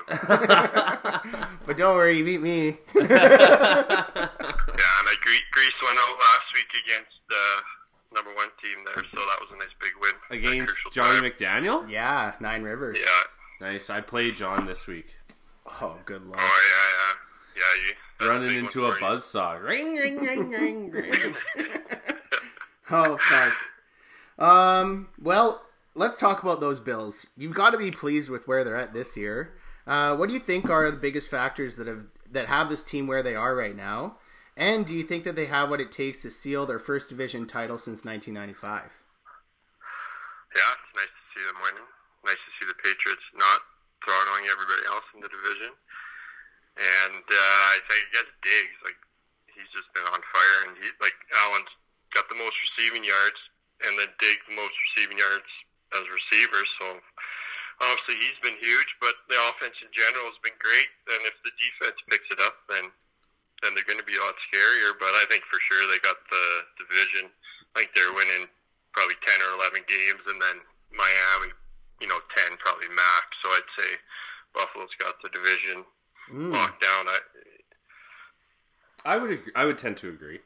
Miami's coming on strong, though. Miami is looking good down the stretch, but I think the Bills, that offense, when they want to get going, they can get going. Because even if their running backs aren't doing it with their legs, Josh Allen will. It's because Josh Allen's their best running back. Yeah. Yeah. Like, he's like, honestly, like this year for fantasy, I think, like, we rag on tight end a lot. Running back hasn't been anything special. And I think it's largely in part because of all these all these quarterbacks that are their team's main source of rushing. Mm-hmm. Like, you look, the two teams we're seeing now, obviously Carson's hurt, but you've got Russ scrambling. You got Kyler Murray juking everybody out of their socks, So I think that's got to be a factor too. Yeah. Yeah, they did say earlier in this game that I think Arizona's number one rushing team right now. And even without Kyler, they're still like third or something like that. So, yeah, good old Kenyon. But it makes a huge difference, right? Because play action's that much more effective and everything. So then they got finally the deep threat. John Brown wasn't really cutting it, so you get a more of a true number one with Stephon Diggs, and it really helped their offense out, I think, for sure. Yeah. He's having a great year too. Yeah. And quietly, Cole Beasley is having a hell of a season too, man. He's almost, like top 20 in yards. Yeah. I'd never talk about, never hear of. And always on the wire in any league. Cole Bars Beasley. Yeah, Bars Beasley, baby.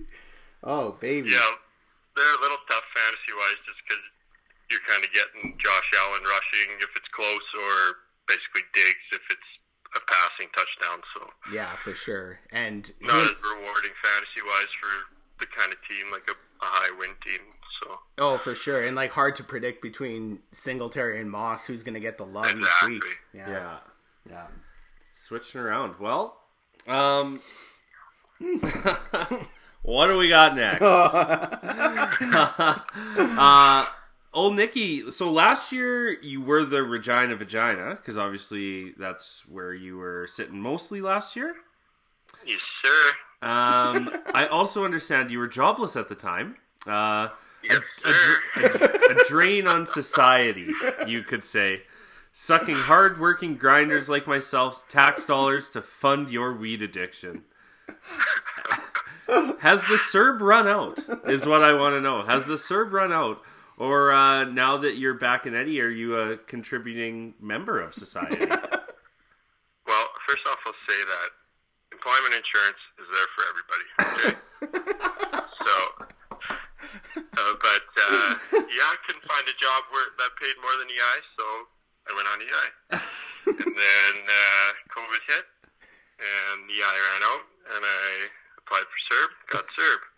So carried that CERB back to Edmonton with me, and then it was running out at the end of October, and well, wouldn't you know it, October 4th, started back at the old steel mill where I was working before, so nice. Couldn't have worked out better, yeah. Oh, fuck. And not even spending your days smoking the weeds, hey? Well, honestly, last year, because I was, like, so broke that it was probably, since I've been 17 years old, the least amount of weed I've smoked in a calendar year, for sure.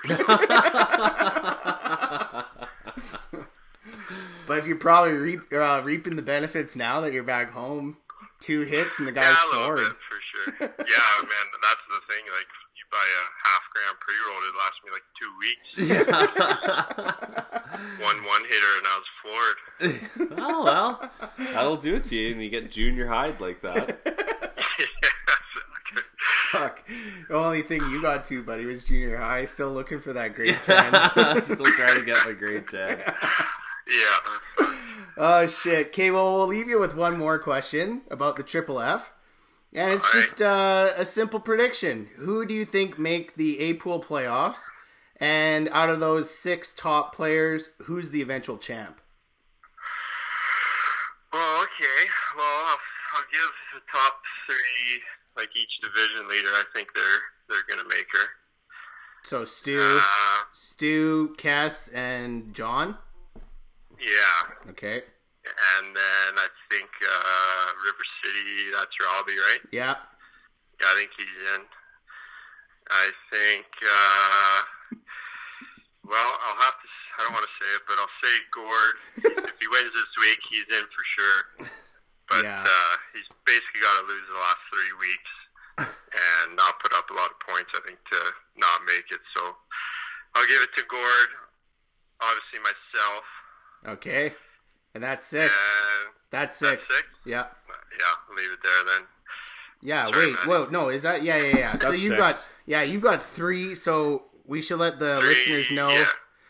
that Stu, Gord, Nick, and I are all in the same division, and he picked everyone to make the playoffs except for me. Buy your game back. So Oh yeah, we it's got 3 true. weeks left. Yeah, I've got some time. I could run the table on all 3 of you jabrones. Yeah, you gotta claw that hill, buddy. Ideally, you don't want to leave yourself to win out the fantasy season with 3 weeks left in order to win the championship. to each his own. That's true, and I barely squeaked out a win last week. Fuck. Good. Thank God for stat corrections. Well, you're getting some points out of Drake tonight, so that's good to see. Yeah, real nice to see him healthy. Yeah. Love seeing it. Shit, well. But I think, well, I didn't answer your winner there. Oh, yeah. I think, obviously myself, but if I'm not playing the bias card, I think Robbie might sneak her out if Baltimore's got pretty easy last 3 weeks there. So he's got Jackson and Andrews, and I think he might get lucky and get some big games out of those guys at the right time. Yeah, and Chubb returning for him is huge. Yeah. Oh, yeah. The guy's an animal. Well, Yeah. Robbie's been grinding this year, man. He's put his fucking blade to that bench grinder and sharpened his tools, man.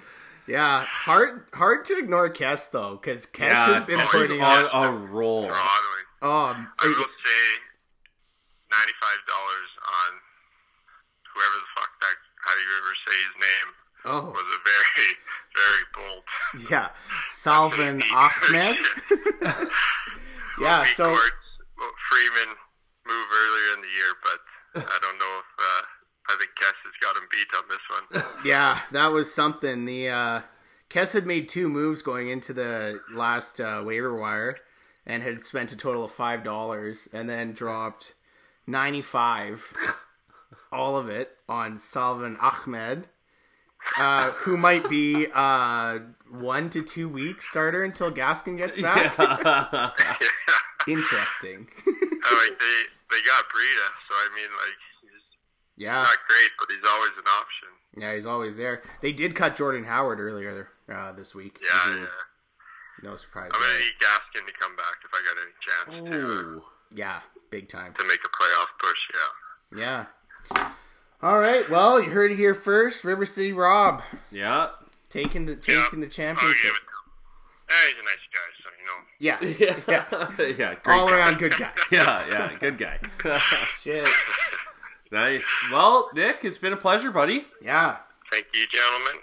Thank you so much for coming on. And now Yes. the legend of BDN grows. Yes, it does. It Wow. does.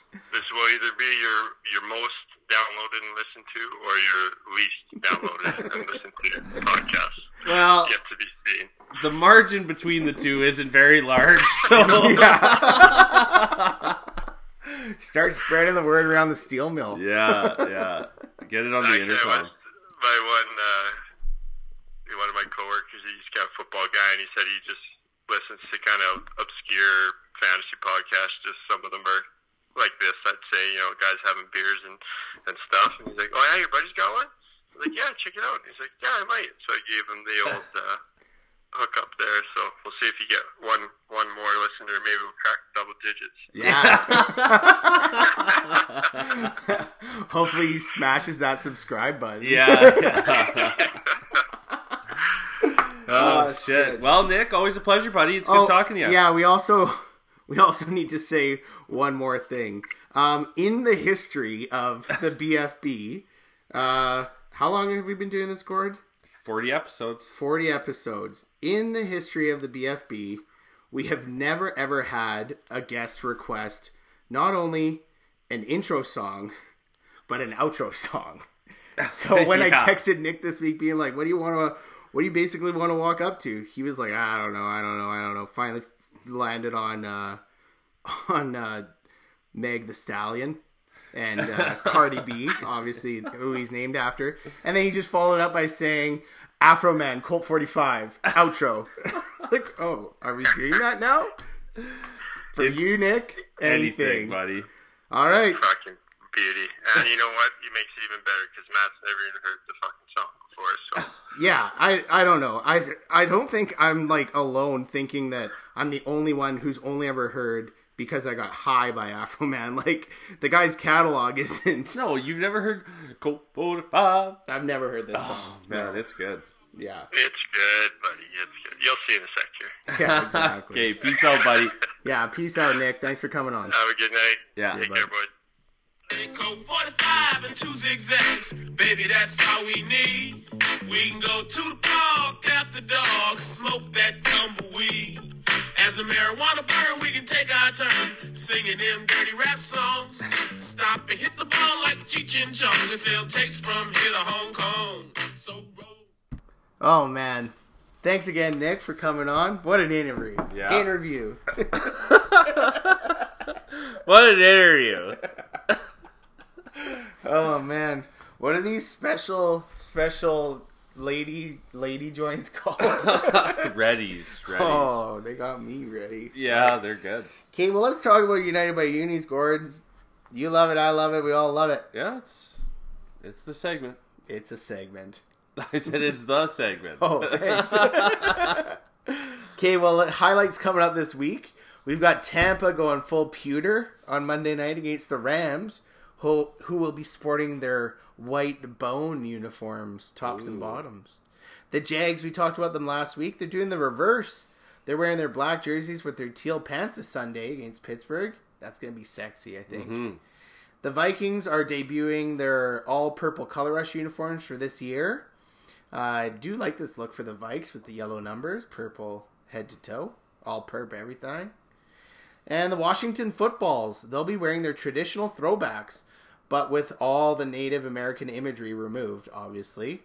So that includes the logo that they had on the sleeves and on the jersey and on the side of the helmets.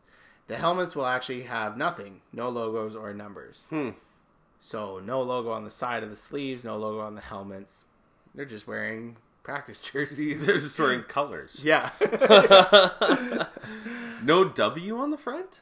Nothing. I don't know what I might say Washington underneath the collar. I'd have to look at the picture, but yeah, very, very minimal. And they're the ones with gold instead of yellow. So burgundy and gold. Yeah. Veterans Day obviously was last week in the United States. Remembrance Day up here. And the Patriots found a way to honor those who have fallen in service for their country. So in their Sunday night game against the Ravens, each New England player wore a decal on their helmet with the initials of someone who was killed in service. Devin McCourty came out and said, "It's important because it's our way of showing thanks for all the men and women that go out there and risk their lives for our freedom and for our country." Long snapper Joe Cardona, he's actually it's pretty special to him because he's also a naval lieutenant. Oh, shit. Yeah, it's a cause that's close to my heart, Cardona said. I take a lot of pride in being able to represent my brothers and sisters in arms. Cardona is a graduate of the U.S. Naval Academy, and on Wednesday he was named the Patriots nominee for the Salute to Service Award for the 5th straight season. Miami Dolphins. OMG, Gordon. It's happening. It's happening. The Miami Herald, and in particular, their reporter Armando Salguera, said a lot of people in the organization want the throwbacks to become the permanent uniforms. Per Salguero, owner Stephen Ross has yet to give the final approval ever since they did their massive logo and uniform overhaul in 2013. Among the proponents of the old school uniforms, modeled after the 1966 look, is Coach Brian Flores. So although initially he said like the stereotypical like, I'm a football guy, I like to coach, I don't care what we're wearing, on one of their conference calls last week, he eventually came around and said, if you want me to vote, I'll vote for the old uniforms. If you want me to cast a vote. If I had to choose the old or the new, I'd probably go with the old. So, fun fact is, if the Dolphins change their throwbacks permanently, the only team left wearing a white face mask would be a team that was the first to start wearing a white face mask. The Kansas City Chiefs. Really? Yeah. Pretty wild. And then just a few uniform notes. Now, we've got some uniform fans across the globe. And I had a loyal segment follower and listener write in and kind of tip me off to these things. So it's nice to know the love is there. The nation is growing. And he wrote in and he filled us in about leather helmets. And so the leather years and the plastic years. So the leather years, football uniforms started out as a rugby type uniform. They were often made of wool and cotton, and they used leather patches that were sewn on for padding. It wasn't until 1901 when the first pair of shoulder pads were introduced to the game. These babies were archaic, made from heavy layers of leather and held in place by elastic straps. Another well-known article is the helmet, which was made of leather, but was really only served to protect the player's ears and noses. And the cleats were actually made their first appearance in the early 1900s, but you can date back to the 1500s in England, when cleats were being used in other sports. Then we come to the plastic years. Plastic helmets were interesting because they were prone to shattering on hits, and they would cause very serious injuries. These helmets were pulled for a year and later reintroduced when sturdier plastic was available and made.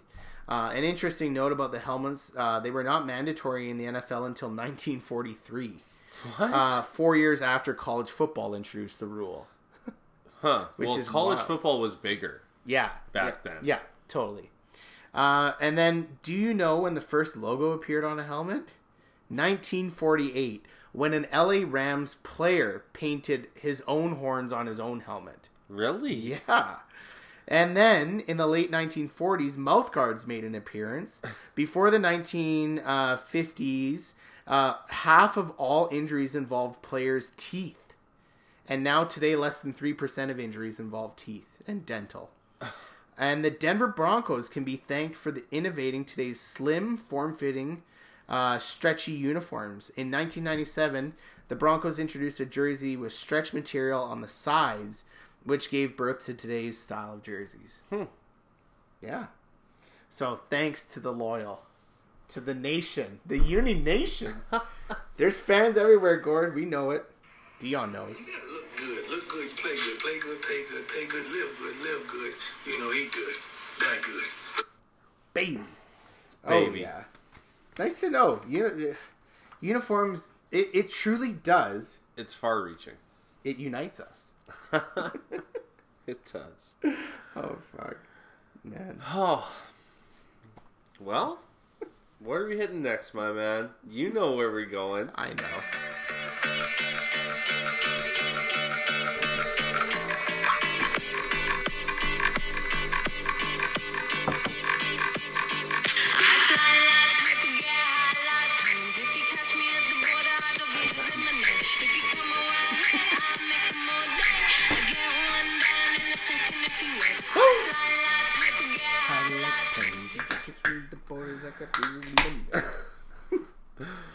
Oh, well,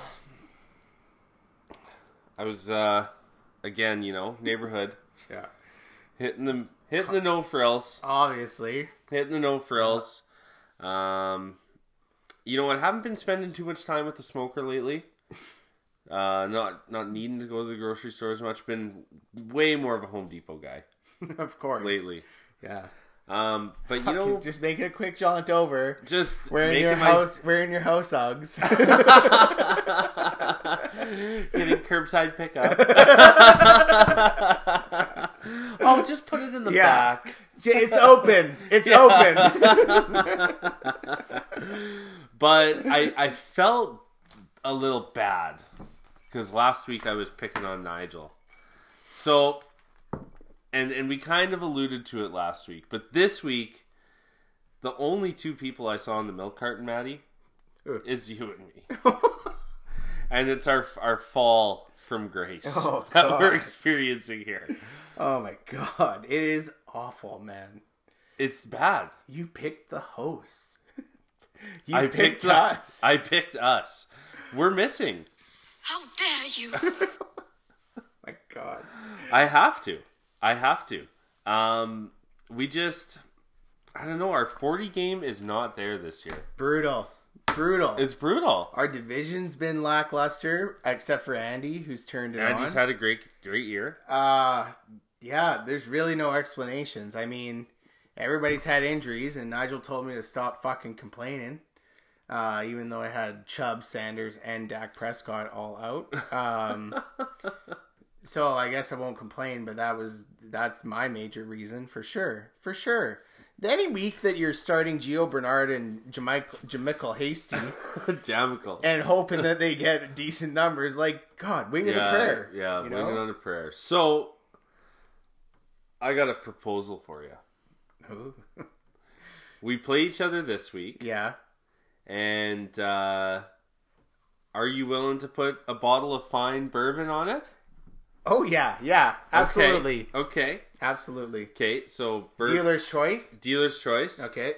And this is one that I don't expect you to make, but are you willing to put a 24-pack on whoever beats who in the division? Wow. Yeah, that harkens to the Yetis question earlier. Exactly. Yeah, I think you're going to lose to me and lose to John for sure. And probably lose to Andy. I think you're losing all three.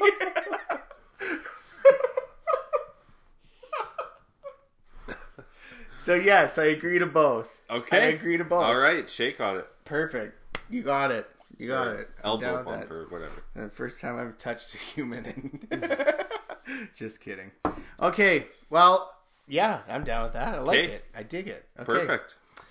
Let's go to Marty's Feel Good. And Marty's Feel Good has a bit of a follow-up. So last week we talked about Bill's Mafia and their philanthropic...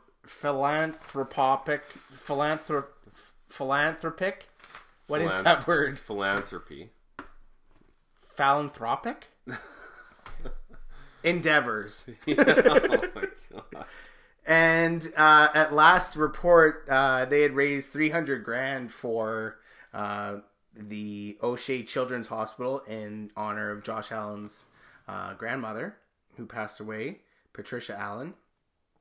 Well, over the course of the week, with Josh Allen, they were sitting at $483,000. Wow! And Josh Allen tweeted them and said, "Unreal, count me in for $17,000 to make it an even $500."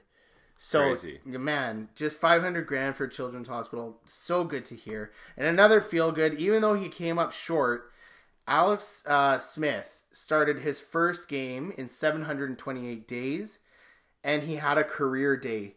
38 for 55, 390 yards. Yeah, he did. Career highs. Really? Yeah. Good to see. No tutties though, right? No, didn't get the win. No. But boy, he was slinging it. Yeah. Yeah. And it's time to recognize a couple boys in our leagues. In the Triple F as a feel good and in the 40 as a feel good. We got to look at in the Triple F first to our boy John and his team 9 Rivers and counting. First place, 7-2 record. For his second year playing fantasy football, what a turnaround this franchise is experiencing. Absolutely. He has put up some monster numbers this year, and his only 2 losses came by a combined 15 points. The guy's rolling and will look to clinch his first playoff spot this week against the Ramosas. I'm coming for you. Coming for you, John. Yeah, you know what? You're no slouch in that league, for sure. No, I have his record 7-2, mine 6-3. That's right. And in the 40, we'd be remiss if we didn't talk about Scotty and his East Lake Scoundrels. First place in the league. He's got an 8-2 record. And this is coming from a guy that, pardon me, that is looking to clinch an A-pool spot in week 10. He's clinched it. And he did it over my scumbucket Blazers. For years, the A-pool eluded the Soup Savant. And now look at him. Dominant season with the playoffs on the horizon. So you got to give props. Those are some feel-goods for some boys that really have, turned things around. And for them, it feels good.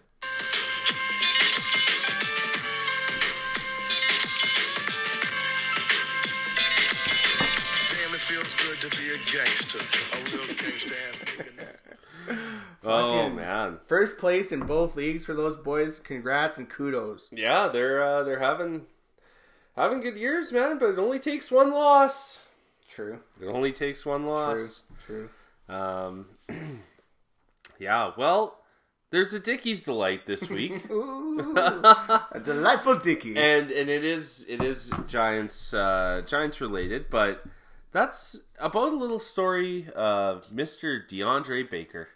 Fuck, and what a story. Him and Mr. Quinton Dunbar. So they get charged for allegedly robbing 4 people at gunpoint. And there wasn't enough evidence against Quinton Dunbar. He was a DB for the Seahawks. Yeah. But DeAndre Baker gets charged. So, just 2 weeks ago, I'm pretty sure. Yeah, maybe even less, one. All charges got dropped. Yeah. Because the victim's lawyer was trying to extort money out of DeAndre Baker. So they were trying to make like backdoor fucking cash payouts and shit.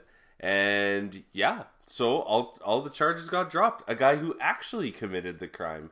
Unlike the Dickie's Delight last week, where he didn't commit the crime. Yeah, but they both get off. Hey, I have to say, I watched that doc, Outcry. It's good. Hell of a doc. Yeah. I thoroughly enjoyed it. It's on Showtime. Crave, for those in Canada. Yeah, really good. Greg Kelly, man. It's good, man. Yeah, great call. Told you. Fuck. Hey, you know what? In other Giants news, I forgot to add this little tidbit in. Did you know that Daniel Jones has the highest yards per carry average for rushes in the NFL? Quarterbacks or just across the board? Across the board. Oh, well, when you run 85 yards and trip over your size 12s. It's a stat, all right? Yeah. Good for him. Danny Dimes. Danny Dimes, you know what? No turnovers these last 2 games, 2 wins in a row. Good for him. Jekyll and Hyde. We'll exactly. see. Who do the Giants play this week? They have a bye. Oh, nice. Okay. Time to get healthy. So I need figure out that O-line. I need the Browns to beat Philly. Hell yeah. You can... Hell yes. Hell yes. Yeah, I might have had a few Chardonnays. What of it? Feel free to grab a Browns jersey on the way out. Joe Hayden might be a little tight. That's okay. But the Josh Gordon is roomy and breezy. I got the Myles Garrett box cut. So you should be good. Love it. Okay, well, Gord, this is short and sweet for Puff Puff Prospects. But I thought it'd be kind of neat if we looked at the NFL through the college playoff lens. So in the college playoffs, there are 4 teams that are chosen to enter a basically mini tournament. And 2 teams play each other, 2 teams play each other in another semis, and then the winners go to the finals. Winner of that is declared national champion. Yeah. So if the NFL were to start a 4-team college-style playoffs, who would you choose as your 2 best teams from the AFC and your 2 best teams from the NFC to compete in it? Ooh. I think the AFC is a little bit easier to talk about. AFC, so I Well, would you not just want to go the two teams with the best records? So you want to go Pittsburgh versus KC? You could, but then like you're leaving out a team like Buffalo. But I do think AFC's easier. Like I would go Pittsburgh, Kansas City. Yeah, for sure. In the NFC, in the NFC, it's not so clear cut because you've got Green Bay at 7-2, the Saints at 7-2, the Bucks at 7-3, and then the Cardinals, Rams, and Seahawks all at 6-3. I was gonna say I'd want to see Rodgers. I think I would almost want to see like a classic Rodgers-Russ showdown again. An NFC Championship rematch. Yeah, that would. You know, like that would be a good game. And who takes those games? Pittsburgh, Kansas City, Russ, Green Bay, or Seattle, Green Bay, I guess. I think Green Bay would win. Just a little bit better on defense, and they can both slay. They can both sling the ball. They can both play. Yeah. So, I don't know. That's a tough one, actually. Who would win between Pittsburgh and Kansas City? I think Kansas City would win. Yeah, Andy Reid's pretty good game planning, but so is Tomlin. Mm-hmm. Yeah, I think for the AFC, I would probably go Kansas City and Pittsburgh for sure. And then NFC, yeah, it's hard to ignore Green Bay. The Saints, probably not with Drew's injury. It might be nice to see a team like Arizona in there, but I don't know if they've got the D to compete with the other ones. So, yeah, maybe Tampa Bay, Green Bay, battle of the Bays, and go from there. Yeah, and I guess Green Bay would come out for that, and I'd go Pittsburgh. Green Bay, Pittsburgh final. Yeah. All right. Moving along, we are going to jump into Matt Stank stats. The Indianapolis Colts have already gone for it on fourth down 5 times last week.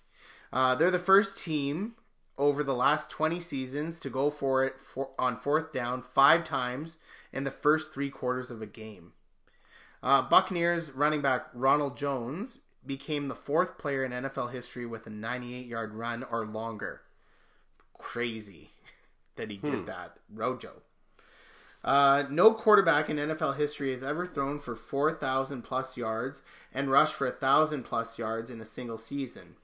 At the halfway point, Cardinals quarterback Kyler Murray is on pace for 4,260 passing yards and 1,086 rush yards. Nick Chubb and Kareem Hunt are the first Browns duo with 100 yards rushing each in the same game since 1966. They are the 5th duo in Browns history to do that overall, and each of the previous 4 duos featured at least one Hall of Famer. Damian Harris now has 3 100-yard rushing games this season in his first 6 career starts. The only players with more 100-yard games in that time are Derrick Henry with 5, Dalvin Cook with 4, and Ronald Jones with 4. The Eagles are the outright division leaders in the NFC East with a record of 3-5-1. Per our good friends at Elias Sports Bureau, that's the fewest wins by an outright division leader through Week 10 since the 1970 AFL-NFL merger. The previous low was the Saints in 2014, which led the NFC South at 4-5 through Week 10.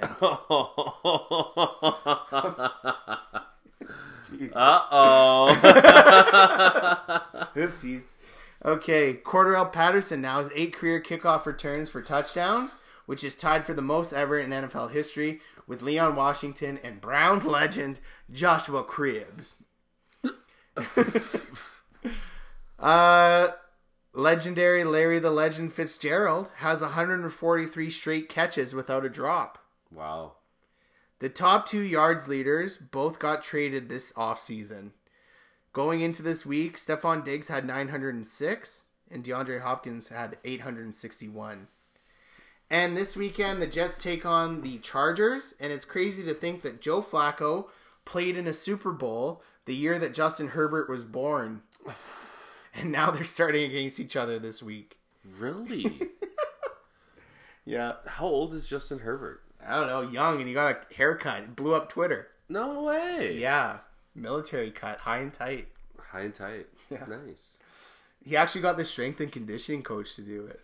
Shut up. I'm serious. Weird. Yeah, very.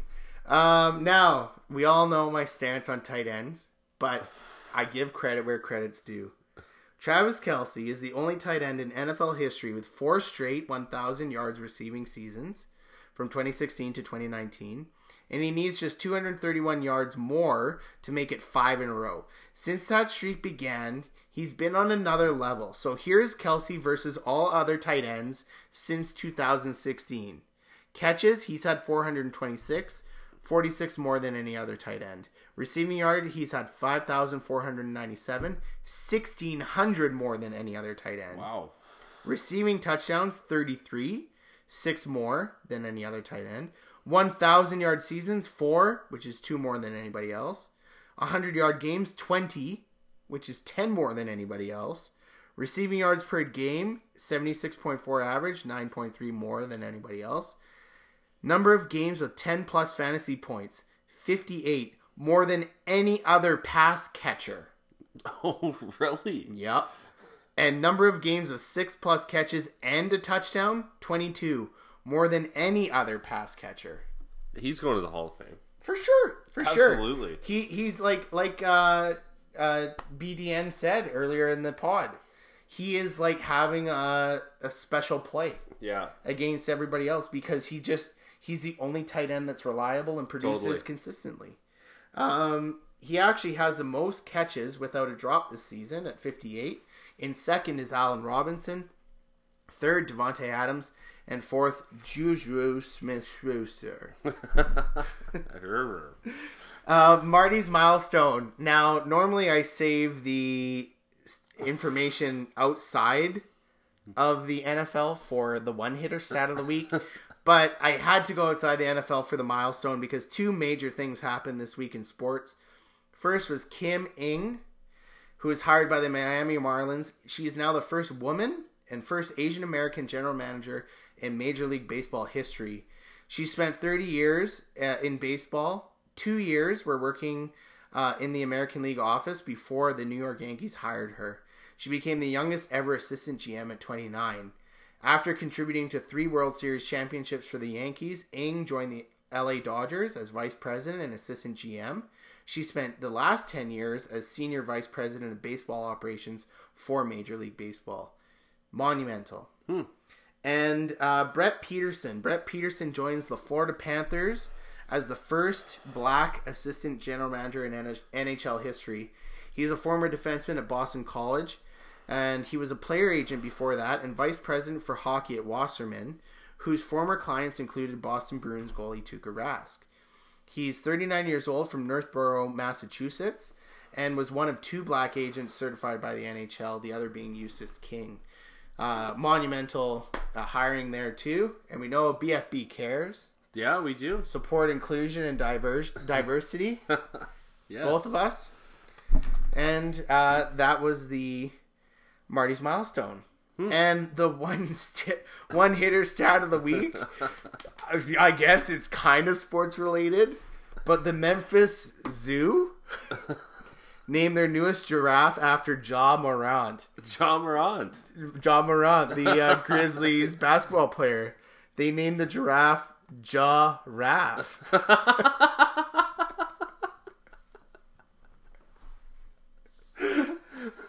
That's good. Ja-Raff. Ja-Raff for Ja Morant. Oh my god.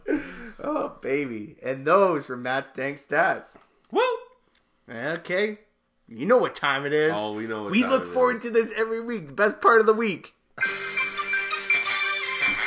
from Houston, Texas. Yours truly, the mixtape Messiah. I know what time it is. It's grind time, baby. Till remain. The riff is grind time. I need my grind time. I need my grind time. Looking at my watch. Looking at my watch. Looking at my watch. Hanging around that corner. I'm chasing. Oh, baby. Like, baby. I still don't understand where you get these songs each week. Teddy does. Teddy does that, and they grinded. Oh, buddy. They grinded. You know what? This week, I was grinding on a grassroots level.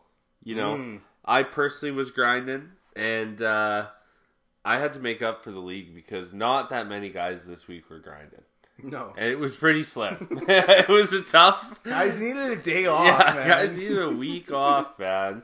You know, they've been working 21 on, 5 off, and, pipelining never stops, right? So, this week was a little bit slim pickings for the grinder, not gonna lie.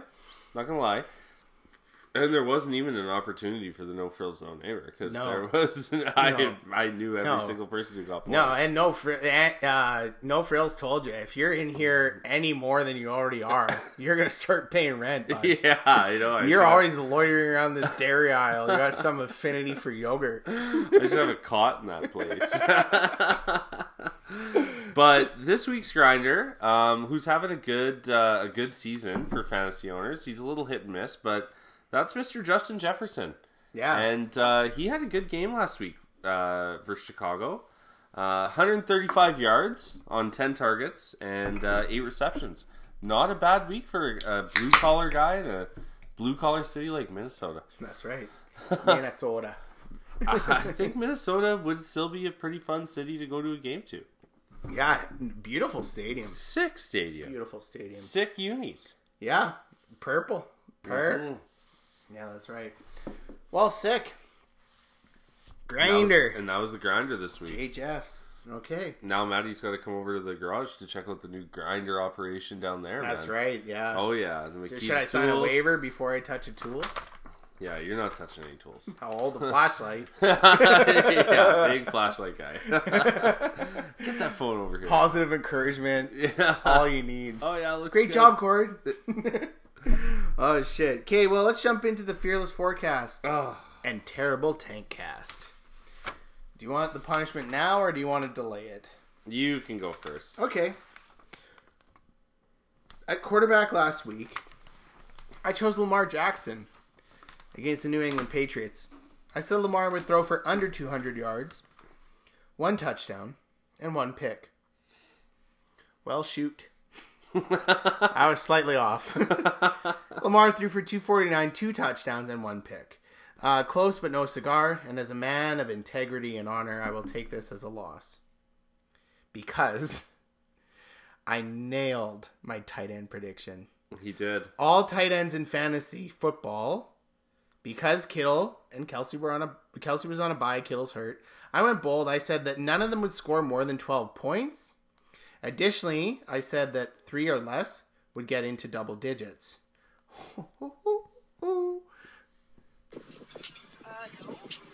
Yeah! That was legitness. Yeah, it was. Oh, baby. That was legitness. I nailed it. I somehow wasn't bold enough with this special group of players. The highest scoring tight end last week was Robert Gronkowski, who put up a whopping 11 points. Interestingly, he was also the only tight end to get into double digits. Here are the top 10 from week 10. At 1, Gronk, 11.1 points. Cameron Brate, 9.1 points. Cam. Hunter Henry, 9 points. Pharaoh Brown, 8.1 points. He could have been on the no-namer. Yeah. But not good enough. Don't worry, there's a few other. Jonnu Smith, 7.5. Durham Smythe, 6.9. Nice.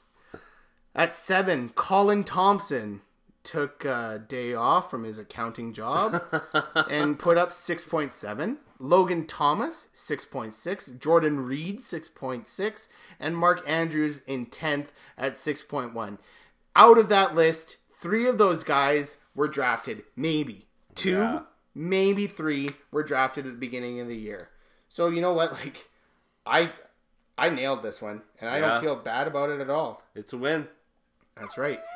Yo, B, they ready. Let's go. Feeling myself. I'm feeling myself. I'm feeling myself. I'm feeling myself. I'm feeling myself. I'm feeling myself. Woo! I am feeling myself. Oh, man. Because that brings Marty's overall record to 5-7. Fuck, respectable. 5-7, baby. Yeah. How do you do, Gord? Well, Not great, Marty. Not great. I said Allen Robinson last week against the Vikings would have 110 yards and a tutty. I was thinking, you know what, Vikes, their secondary's not great. Thought Nick Foles would have a better day, and I guess it didn't work out. He had 6 receptions and 43 yards. Oh, darn. So that's a loss. A-Rob. My running back was James Conner versus Cincy. And I thought they were going to have a positive game script, let him run the ball. And not the case. I said he'd have 95 yards, 1 tutty, and 35 receiving yards. He did not. He had 36 yards on the ground and 12 receiving yards, no tutties. So anybody I pick, just don't. Yeah. Leave him on your bench. Leave him on your bench. No, it's for sure. It's such a mind fuck, this whole It's hard, segment. man. It's hard. Don't know what to do. So this week kind of ties in with my bounce back boy. Okay. And I'm going your boy, my boy, everybody's boy, Jameis Jabu Winston. Can't not like the guy. No, you can't. He's got a juicy start against Atlanta. Very weak secondary. Not the no-fly zone they once were. Mm-hmm. And I think he's going to have a little bit of a revenge game, but I think he's going to be feeding Mike T, as he should. He Get should him the ball. Target him. Him and Alvin. Yeah. So I think he's going for 295 through the air and 3 tutties. Okay. All right. What a debut. Tight end. I honestly had no clue who to pick because everybody's so bad. So I just randomly picked TJ Hawkinson. Yeah, of course. I was like, okay, well, let's give him a shot. I don't even have a reason to describe the yards or anything. I'm going 78 yards and a tutty. Okay, sweet. Yeah. I don't know what to do. I know there are tight end fans out there and backers for sure, but there is no denying that this is just like a historically terrible group. Yes. Like you can't, how far can you keep defending these guys? I don't know. Kelsey is the exception. And Kittle, if he was healthy, sure. But next year, who are you going to be? Which tight end are you going to be drafting in the early rounds? Kelsey, Kittle, and maybe Darren Waller. Maybe. Mark Andrews has been by and large a huge disappointment. Tyler Higbee, all that love, no. Gerald Everett has outplayed him basically. Gerald. Oh, Gerald. Yeah. So it's just been I don't know. I understand people like the position. They don't want to get rid of it. You can't get rid of it. Well, you can add in wide receiver and running back and make things interesting for your matchups rather than just be like, oh, okay, well, toss in Noah Fant for the 5th week in a row and hopefully he plays the full game and gets me more than 8 points. Yeah, true. Because, really, if your tight end at this point gets you more than 7 or 8 points, it's a good week. Yeah, it is. If he gets a tutty, it's a good week. Sweet. 20 yards and a touchdown, you're like... Pfft. Yeah, at this point, I'd much rather keep the kicker position than the tight end position. Because at least at kicker, you think there's a possibility of getting into the double digits, maybe even in the 20s. Yeah. Yeah, that is true. So, I don't know. Okay, so for the tank this week, I went at wide receiver with T. Higgins against the Washington Footballs. Now, Higgins has been a favorite target of Ain't No Ordinary Joe Burrow and has put together a great rookie season. But I think this week he's going to find it tough and create sadness among his fantasy managers like Gord that have him.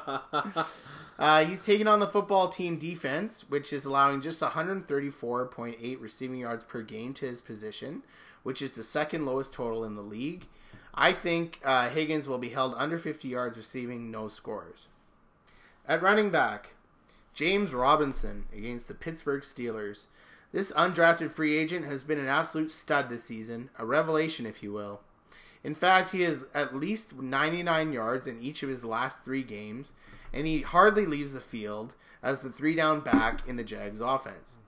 Matching his production is going to be very difficult, though, as he takes on the Steelers' D that's holding opponents to 106.8 rushing yards per game and has given up the second fewest fantasy points to running backs this season. I think that 2020's breakout fantasy star will be held to under 80 yards rushing and no scores.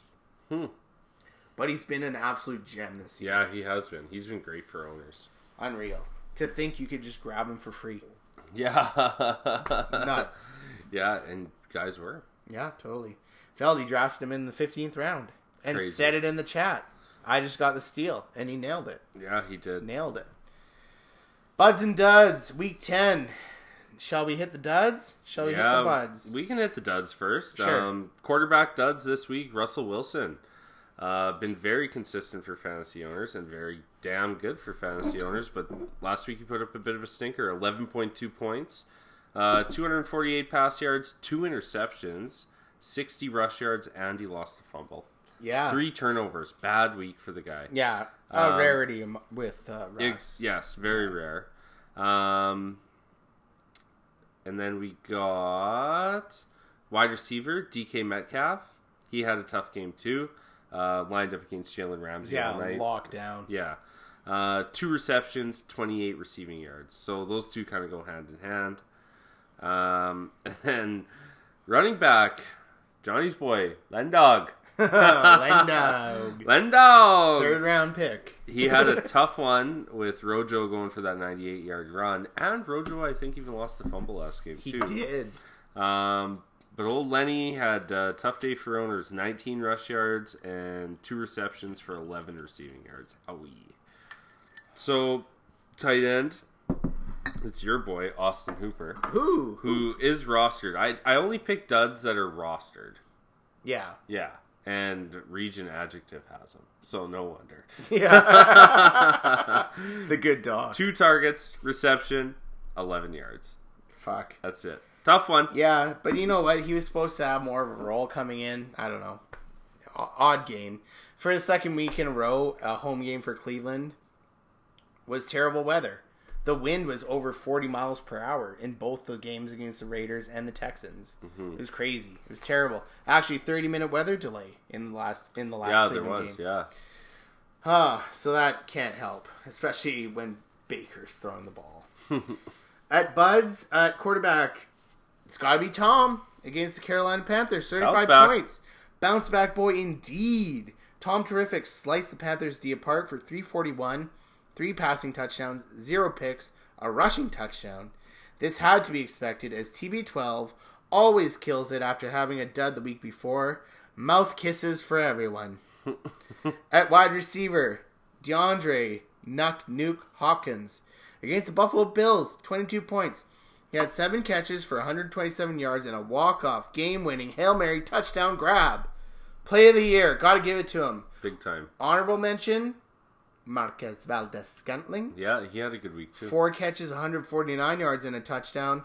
But there was no denying Nuke of this distinction. At running back, you mentioned it, Rojo, the second. Against Carolina, a massive 98-yard house call on his way to 192 rushing yards on 23 carries. Although he had a fumble early on, Bruce Arians, the mad scientist, stuck with him, and it sure paid off. To be Rojo. And at tight end, I guess Hunter Henry against the Miami Dolphins. Yeah, or Gronk. Yeah, he had 9 points, but I could have gone Gronkowski or Cameron Brate, but they both play for Tampa Bay, and I already picked Rojo and Tom Brady. So I went with, by default, I guess, Hunter Henry. Default, the sweetest word in the English language. He had 4 catches, 30 yards, and a touchdown. What a time to be alive. I started Hunter Henry in the Money League. I got him in the triple, and or in the auction league. I'll play him, no problem. And those were the buds. Well, zip through the matchups last week, week 10. Absolutely. In the 40, Linwood Butt Pirates beat Kitten Boy, 82-67. Some low scores this week in the league, boys, but that's okay. Linwood stays in 4th, Kitten Boy's in 5th. The Scoundrels beat the Beverly Blazers. Scoundrels didn't have a low-scoring week. No, they had a good week. Fuckers. 112 to 81. Scounds are in first. Blazers are sadly in 11th. Careless Whisper lost to the Valley View Vices, 117 to 105. Johnny had a nice week. John didn't have that bad of a week either. But Valley View's in 7th. Johnny's in 8th. Regent Adjective came out with the win with 69 points. Woohoo! To the Downtown Degenerates in second with only a 61. Take it, Shane. Nige still sticks around in 12th, and Shane is in second. Nigel's in 12th with the same record as me, though. Yeah. Staring the Gregor in the face. Yeah, you are. The Coronas beat the Boners 95 to 66. The Boners are in 10th. The Coronas are in 3rd. Somebody might need to check on Stu. I don't think anybody's heard from Stu in over a month. I texted him the other day. Oh, yeah? Yeah, he's doing okay. Okay, cool. All right. The Hard Hats grounded out against the Cowtown Killers 87 to 80. Unbelievable win. Ugh. Ferda. Gross. And on the back of Josh Allen and Adam Thielen. And that one-handed touchdown grab. And Wayne Gallman Jr., who had 2 tutties for the kid. He's good, man. I like the style of Gallman, man. Yeah. Yeah, like, you watch him play, he finishes his runs, and he always falls forward. Left T. Higgins on the bench with 19. That was a tough one. You can leave him on the bench this week, too, because he's going to be a dud. Yeah, right. I'm going to start him. Fuck. Are those all of them? That's it. Okay. Longest winning streak. Well, the kitties have been caught. And shiver me timbers, we have a new longest winning streak. The Linwood Butt Pirates have dealt with tumultuous seas and are now floating high on life with an impressive 5-match win streak on the go. This ship sure has been righted by Captain Pex, as he was once sitting at a 1-4 record. Rattling off 5 straight has put him at 6-4 and in the mix as an A-pool playoff contender, as they are on the horizon quickly. Yeah, he's turned it around. Turning it around. Longest losing streak is a tie between my trash bucket team and John's. 4 straight losses for each of us gutter donkeys, as we now enter divisional matchups to close out this wretched regular season. Didn't do this stuff. This is not me. I'm fighting for my life. Y'all killing me with this.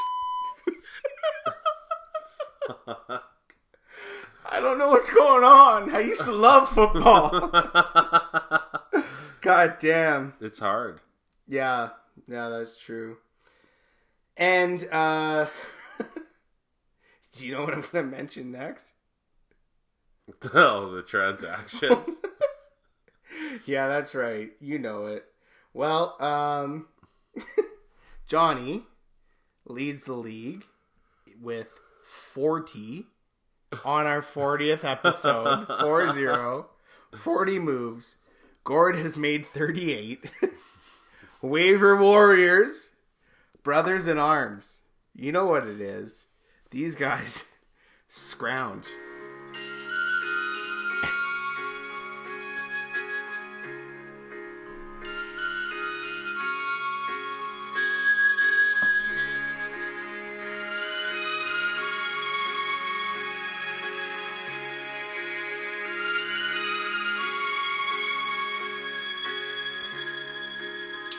As old as time.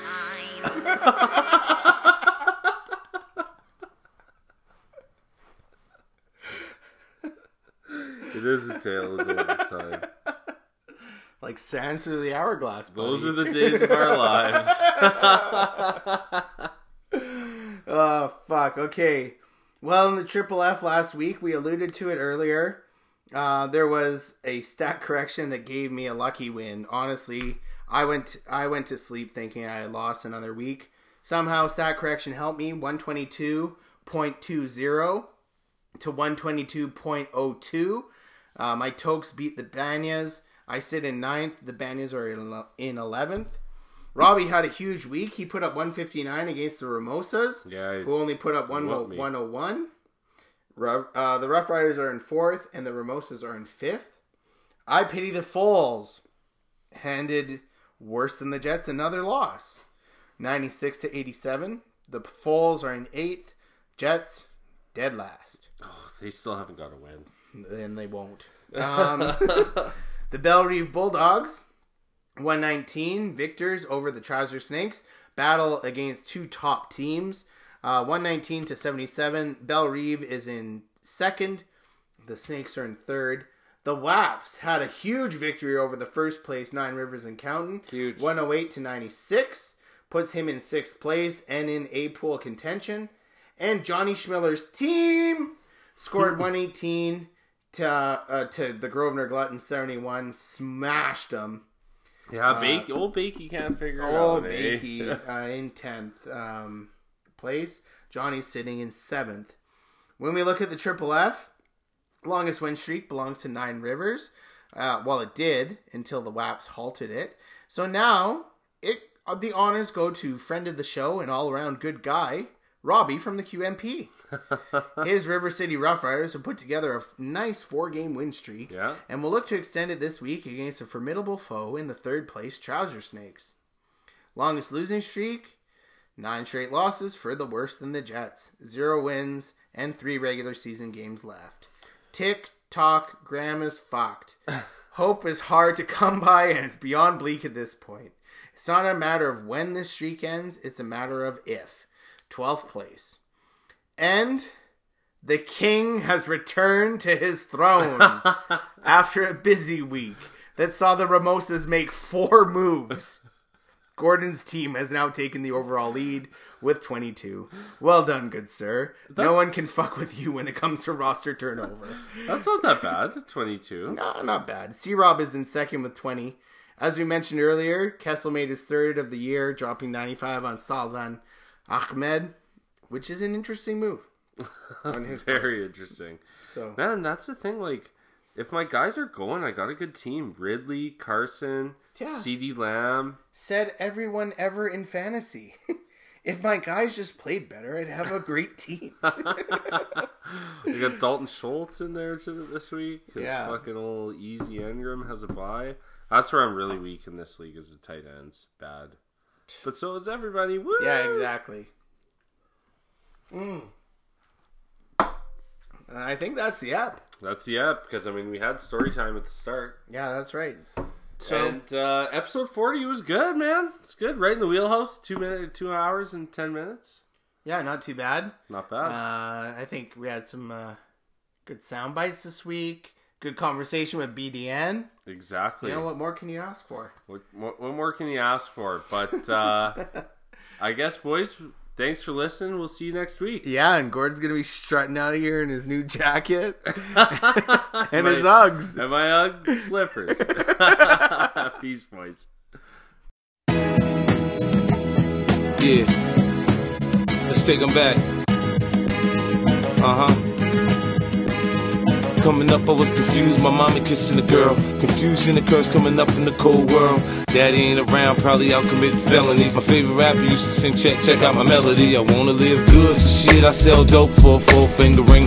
One of them gold ropes. Nana told me if I pass, I get a sheepskin coat. If I can move a few packs, I get the hat. Now that'd be dope. Tossed and turned in my sleep that night.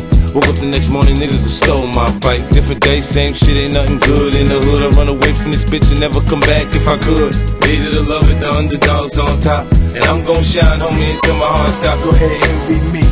I'm Raps MVP, and I ain't going nowhere, so you can get to know me. Hated to love it, the underdogs on top. And I'm gon' shine, homie, until my heart stop. Go ahead, envy me. I'm Raps MVP, and I ain't going nowhere, so you can get to know me. I told Dre from the gate, I carry the heat for you. First mixtape song, I inherited beef for you. Gritted my teeth for you, G for you. Put Compton on my back when you was in need of soldiers. At my last show, I threw away my NWA gold and had the whole crowd yelling free yayo. So niggas better get up out of mine before I creep and turn your projects into Columbine. and I'm Raps MVP. Don't make me remind y'all what happened in DC. This nigga ain't got it, he pretend. Mad at us cause Ashanti got a new boyfriend. And it seems your little rat turned out to be a mouse. This beef shit is for the birds and the birds fly south. Even Young Buck could vouch when the doubts was out. Who gave the West Coast mouth to mouth? Hated to love it, the underdogs on top. And I'm gon' shine, homie, until my heart stop. Your head envy me, I'm Raps MVP, and I ain't going nowhere so you can get to know me. Hated to love it, the underdogs on top. And I'm gon' shine, homie, until my heart stop. Your head envy me, I'm Raps MVP, and I ain't going nowhere so you can get to know me. From the beginning to the end, losers lose, winners win. This is real, we ain't got to pretend. The cold world that we in, it's full of pressure and pain. I thought it would change, it's staying the same. How many of them balls is with you? When you had that little TV, you had to hit on and get a picture. I'm walking with a snub, cause niggas do a lot of slick talking in the club till they coughing on the rug. I ain't never had much, but a Walkman in the bud. My role model was gone, snorting up his drug. Bad enough they want me to choke. My boy just got poked in the throat. Now it's a RIP shirt in my coat. Now I'm speeding, reminiscing, holding my weed in, never listen. If I see him, then I'ma lift him. And maybe that'll even the score, but if not, it'll be me on the floor. Hated to love it, the underdogs on top. And I'm gon' shine, homie, until my heart stop. Go ahead and envy me, I'm Raps MVP, and I ain't going nowhere so you can get to know me. Hated to love it, the underdogs on top. And I'm gon' shine, homie, until my heart stop. Go ahead and envy me, I'm Raps MVP, and I ain't going nowhere so you can get to know me. I started out at 15, scared as hell. I took 30 off a pack and I made them sales as a youth. Man, I used to hustle for loot with that little deuce and my triple fat goose. Sipping easy, Jesus, rocking the leases. But mama with me when she found my pieces. I look back on life and thank God I'm blessed. We the best on the planet, so forget the rest. You know I'm still nice with my cook game. Look, man, it's a hood thing. That's why I'm loved in Brooklyn. I handle mine just like a real nigga should. If I do some time, homie, I'm still all good. Let me show you what a thug bout. I'm born to die. I took the bullets out of 50, put them in my 4.5, and I ain't even got my feet wet yet. A 7-figure nigga who ain't seen a royalty check. Hated to love it, the underdogs on top. And I'm gon' shine, homie, until my heart stop. Go ahead and envy me, I'm Raps MVP, and I ain't going nowhere so you can get to know me. Hated to love it, the underdogs on top. And I'm gon' shine, homie, until my heart stop. Go ahead and envy me, I'm Raps MVP, and I ain't going nowhere so you